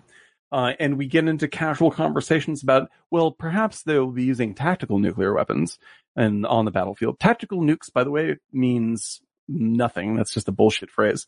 But what the kinds of things they're talking about are the size of Hiroshima. That's what so when you hear it on CNN, there's like, well, it could be a tactical nuke. Well, that's Hiroshima. And we took that pretty fucking seriously. You know? Because like what we actually have, when we talk about a missile is multiple warheads on a single missile that split out and hit multiple targets in an area. So, like even if you go on the nuclear war planner that the Google Maps has, like you can you set off one of our normal nukes here, it'll blow up something about the size of Los Angeles proper. Well, 10 of those are going to be hitting the area of Los Angeles. And that's one of, I think it's 2,000 of these that may be hitting the country. So 2,000 times 1, so 2,000 times 10. So this is where we're at. Like, this is the point of the movie. It's just like, as funny as this fucking shit is, this is real footage of nuclear explosions. We have this. Tall things. Yeah. Shots. Well, that's the thing. I think they're basically trying to make a parody of this and saying, by making this a parody, these are the people in charge. These are the people like this is. As ludicrous as we can make this, the actual world is more idiotic. Right. It's like it's twice as bad and not funny at all. And that's why Kubrick had to make it this way. He was rightly terrified of it, and he was just like, I've hit bottom. I can't make a serious movie about this because there's no amount of seriousness you can bring to a movie that encompasses what we're talking about. Like, we can only make this, the funniest movie of all time, so people will at least talk about it. But it's really, that's why it's still shocking all these years later. I mean, like, I'm just looking at this thing, I'm just like, I can't believe this fucking got made. I don't know any movie studio in the world that would make something that provocative at all. So even just on a filmmaking level, like, nobody makes stuff like this. And this is 64, whatever 63. It was. 63. Well, when did it come out? 64 or 63? It said 64 on my thing, but hold on. 64. 64, yeah. Yeah. And so, like, that's like when we talk, when we go on when I go on my long rants about Marvel films, it's just like studios used to be brave enough to release things like this. Yeah. And we just don't see that. And things are way more serious now than they were then. That's before we knew how fucked things were. Now we know, and we still do it. So, like, and we don't get the Quiet Earth, replay. No. Yeah.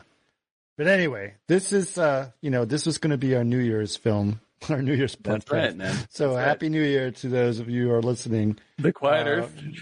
Quiet Earth. And Quiet Earth is an official New Year's movie because they do sing Old Lang Syne. Old Lang Syne. Yes. That's actually a good segment in that as well. It's a good scene. It's a really nice scene. Good scene.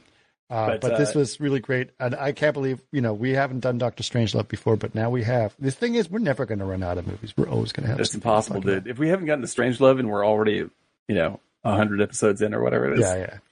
Yeah, we got a long way to go. A long way to go. But it was fun. I'm glad that Eric enjoyed The Quiet Earth.